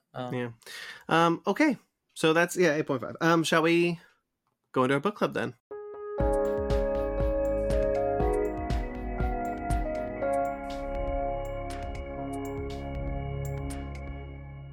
Okay, so it is Ben's turn for the book club.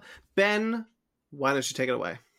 I most certainly will. So my book club, since we're talking about Transformers Rise of the Beast with the Beast Wars, I figured let's read a Beast Wars comic, because I had never read a Beast Wars comic before, and I picked Beast Wars The Gathering, which is written by Don Figueroa and drawn by Simon Furman. This was published by IDW. I don't know what year it was published in, but it was definitely back in the 2006. There we go. And what did you guys think of this one? I must say, because this is one of those ones I just threw a dart. I just looked up a Beast Wars book that was complete. It was only 4 issues. I'm like, oh, this will be a quick, easy read. At first, I didn't think I was going to like it, but the more I read into it, the more I enjoyed it.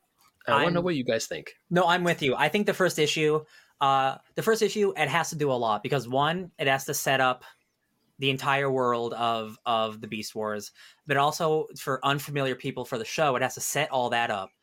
So it has to set up the show, the plot, all these new characters, all this stuff. And I think it's juggling a lot, and I think it's a little obtuse at the beginning.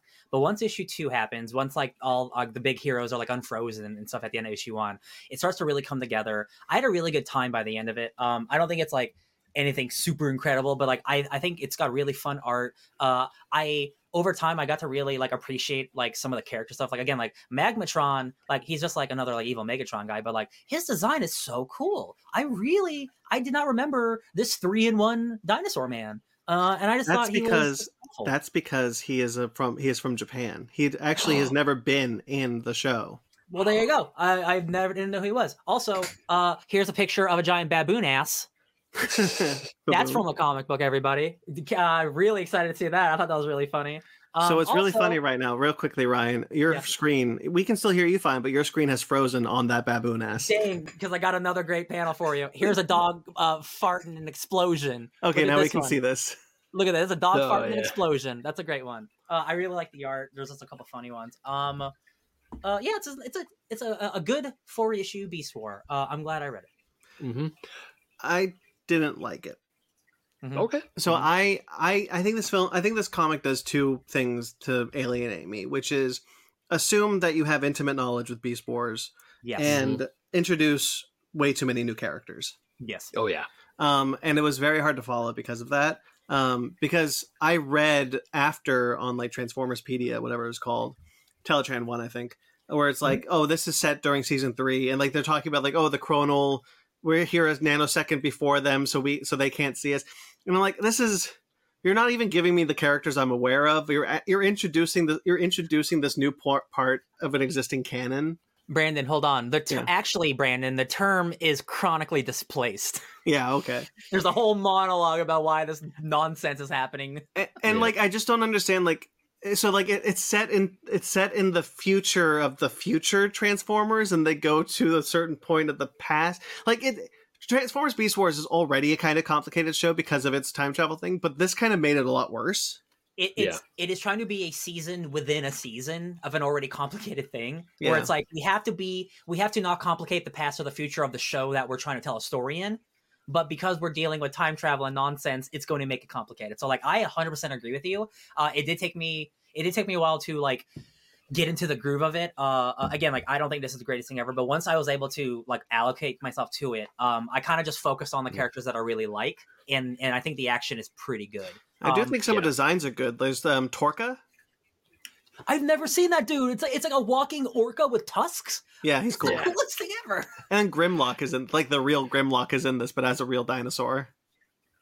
Sure, whatever. And like that's kind of the thing. I'm so sorry, Ben. But I'll be done after this. But like that's the thing. Like Grimlock shows up. Like the real Grimlock shows up, and it's because there's Torka on the screen. Oh yeah. And it's because he had reverted into another protoform, which is what those stasis pods have, that they're stamping Predacon or Maximal.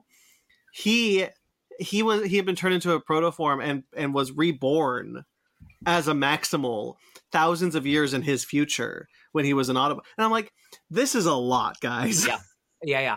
I bet if you are a like hardcore Beast Wars guy, like this comic is perfect for you. I definitely had some of those problems, and again, the chronal skipping stuff is really funny because like it's just like an excuse for like we can't interfere with any of the things that are happening. Like even though that would be cool, just really weird. I will give it credit for like going bonkers. Like, this is a big sci-fi, like hardcore sci-fi story with like a lot of techno nonsense happening, a lot of Transformer shit. Like, it is not a lazy comic by any means, right?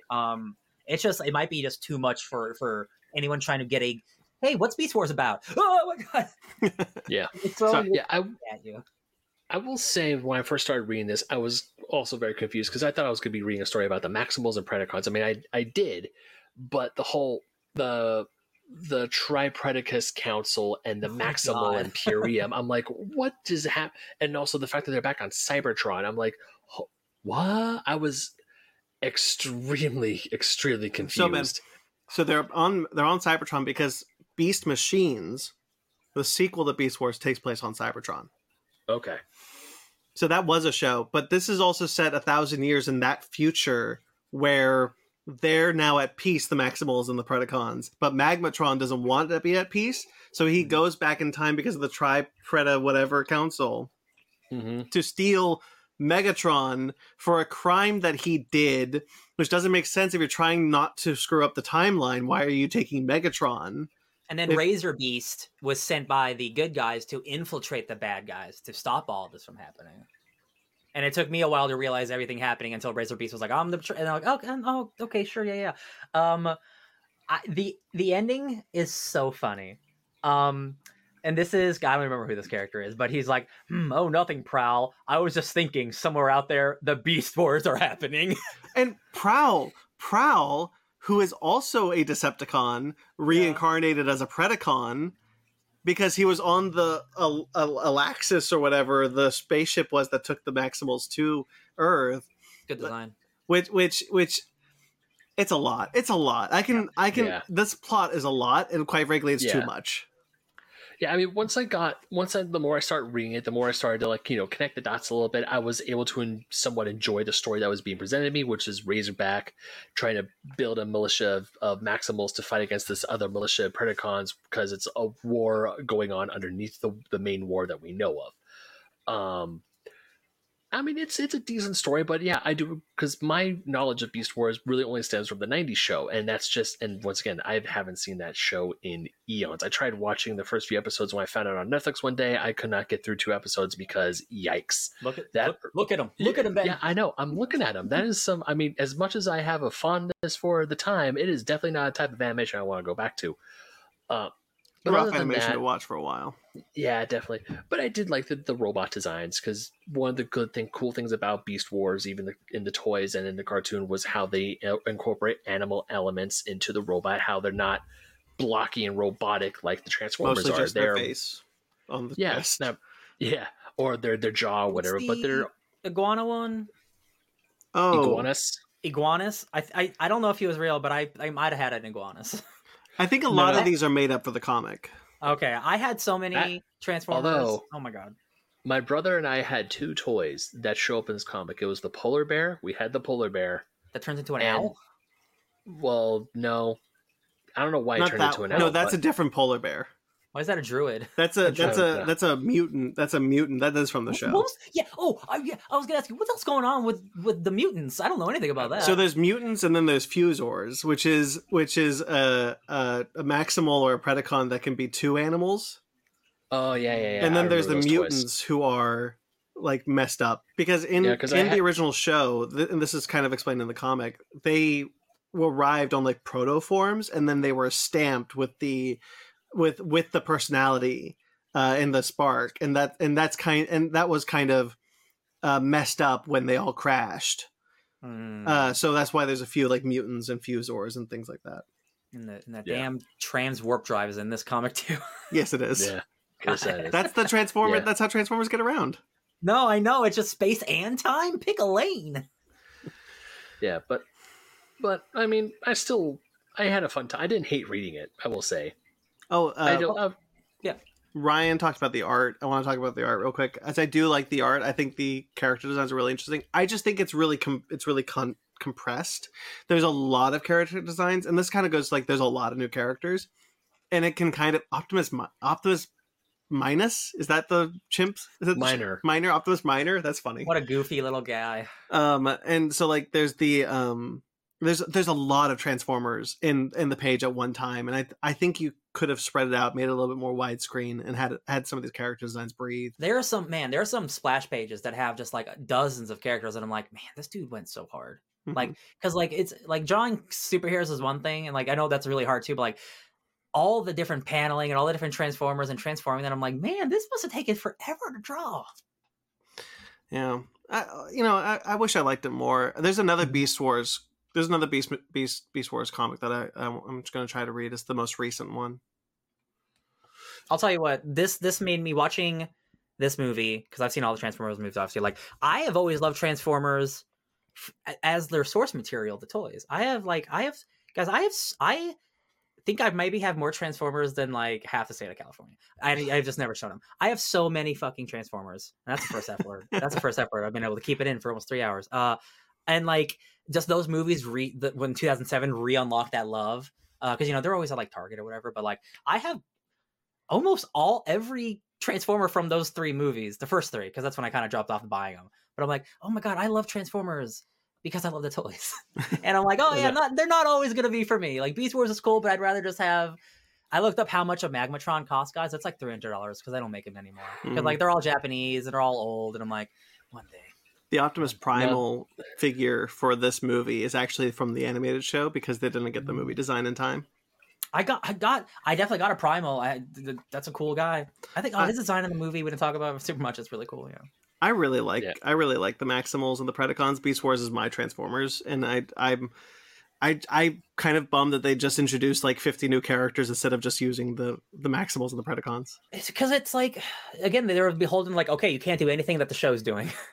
Yeah, that sucks. Like, just have fun with it, maybe. Yeah, but also to talk about Ryan's point, there are times I've gone to Frank and Sons and they have the newer toys for Transformers that you can't really find at Target. Oh, and hold I'm on. just like, keep talking. Hold on. Because I really want some of those toys. They're just like kind of expensive. Yeah, but I do agree because I would love like a Starscream. I don't know why. I want a Starscream, Optimus. Anytime I see a really cool Optimus. So I have. My friend Midge is in the chat. Oh, hi. So I bought this at Comic-Con. I'm doing a little show and tell for the audio people. I bought this at Comic-Con. It is the first edition of Transformers Prime Optimus, and I'm gonna open it. I've opened it many times, but so it's Optimus's chest as a box, and then you open it, and it's the Matrix of Leadership with an Optimus Prime figure in this. Oh, that's cool. I remember seeing that years ago. Yeah. I really like Transformers Prime. So like, I also have Zombie Dwayne Johnson, Cliff Jumper. Dwayne Johnson was Cliff Jumper in the show. Dwayne Johnson. Cliff Jumper was played by Dwayne Johnson in the first episode of Transformers Prime, and then he became a zombie. So I have that figure, his zombie figure. I remember that. Cool. I remember that. Man, Transformers Prime was such a good show. That is a good show. Apparently, Earthspark's pretty good. I haven't seen Earthspark, but I do remember I remember watching Transformers Prime on the Hub back when that was a network. Yeah, the Hub. Yeah, okay. Anything else we want to add about this comic? I forgot we weren't talking about the movie for a second. No. I mean, if you're a diehard Beast Wars fan, this one's for you. I'm not a diehard Beast Wars fan, and my Beast Wars knowledge has deteriorated over the 25 plus years since I last watched it, but I still liked it, and honestly, I would be willing to give Beast Wars another go. Yeah, I think if you're looking to get into more Beast Wars, and you have no knowledge at all, don't read this first. Either maybe read if there are other Beast Wars comics that are a little more family friendly, a little more entry friendly. There's a new IDW Beast Wars comic that's set with it's the classic Beast Wars lineup. Cool. Yeah, should maybe check that out first. Because I wouldn't say this is like a bad comic, but it's just not a very easy read if you're new to it. Yeah. Okay. That's the show, I guess. Whoop, whoop. Ryan, it is your book club next week. Do you know what it is? I thought I did. You thought? You're looking? You don't know? I thought I took a picture of something that I was thinking of, but I didn't. I'll tell you why. Because I'm gonna actually tell you what I was gonna pick, and then I decided not to. So next week is the Flash, right? Mm-hmm. I wasn't gonna pick a Flash comic. I was gonna pick a Flash Thompson Venom comic because I want to keep doing this thing where I pick something that's associated with the name, but not pick it because I'm silly. But I didn't find a comic I really wanted to read, so I'm gonna pick something else. So we'll find out. Do the what is it? The Batman '89 comic book that just came out? Batman 89. Oh. Yeah, it's the one that was supposed to be the Batman The Return sequel. sequel. Oh yeah, yeah, that came out a while ago. Oh, yeah, I did read that. That was fun. I haven't read it yet. I won't pick that. Okay, so stay tuned for the social medias for what that book will be. It'll be a banger. All right, so that's it. So next week, guys, as Ryan said, we are talking about The Flash. Unfortunately. That's not the Flash. So we're going to be talking about the Flash, the end of the DCEU as we knew it. Also, next week, just in 15 minutes at the point of this recording, our 7th anniversary is here, and therefore a 7th anniversary special where we do a Dungeons and Dragons campaign that will be up tomorrow. So stay tuned tomorrow morning. Mag, as always, later, gang. Take care and be safe. You too, sir. Bye. So again, happy anniversary, guys. Yeah, happy anniversary, bro. Longest commitment ever. So, guys, check out plenty more. Hey, 7 years, 7 shows. No, we have 9 shows. Anyway, so check out all of our shows, such as my solo show that's only audio. It's Conversation. The latest episode, Cookie from Just a Little Podcast, that is up now. Next episode coming this week will be Ken Knapsack talking about Indiana Jones. Great conversations, both. I can't wait for you to hear them all. Please check it out. Fake Nerds Watch. Fake Nerds Watch will be making a return because Star Trek Strange New Worlds Season 2 is starting this week, baby. What day? Thursday. How many episodes of Season 1? 10. I'll have it done. Okay. Ben, you too. Do it. Thank you for the show. Always enjoy the hang time. Have a great week. Grayson, you too, sir. Goodbye, sir. Yeah, so Star Trek Strange New Worlds will be coming out this week. I'm so excited. And Secret Invasion is next week. Oh, yeah. So get ready, boys. Fake Nerds Watch coming in hot. If that show's not good, I'm going to be mad. Me too. You can't pretend to give me an Andor and then not give me an Andor. Me 3. Basement Arcade is our video game show. Plenty more Basement Arcade episodes coming. Basement Arcade Pause Menu, our video game discussion. So newest episode in the description below. Ben, that is with who again? That is with Nick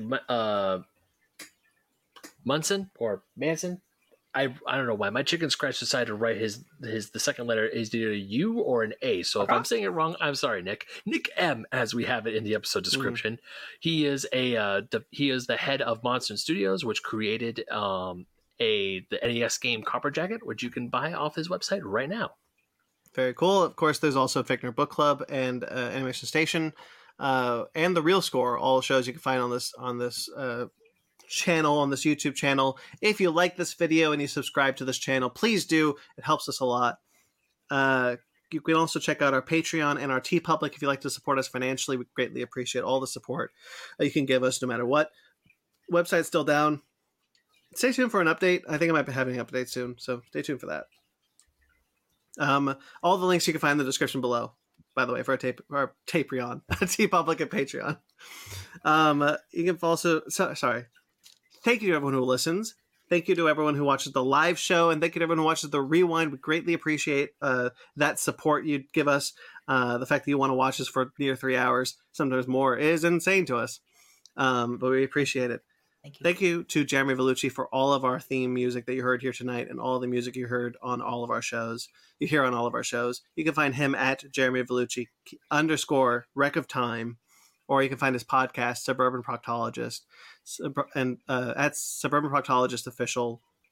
No, Subproc Podcast on Instagram, Suburban Proctologist Official on Facebook. Check it out. And of course, thank you to Mike Patola, wonderful collaborator of ours, did a couple of our logos. You can find him at Mike Patola on Instagram and TikTok. You can find us on Twitter, Instagram, and Facebook, all at FickNerdPod, FickNerdGuys@gmail.com. Sorry, FickNerdPodcast. FakeNerdGuys@gmail.com. If you'd like to touch us personally, I'm at BC McClure on Instagram and Twitter.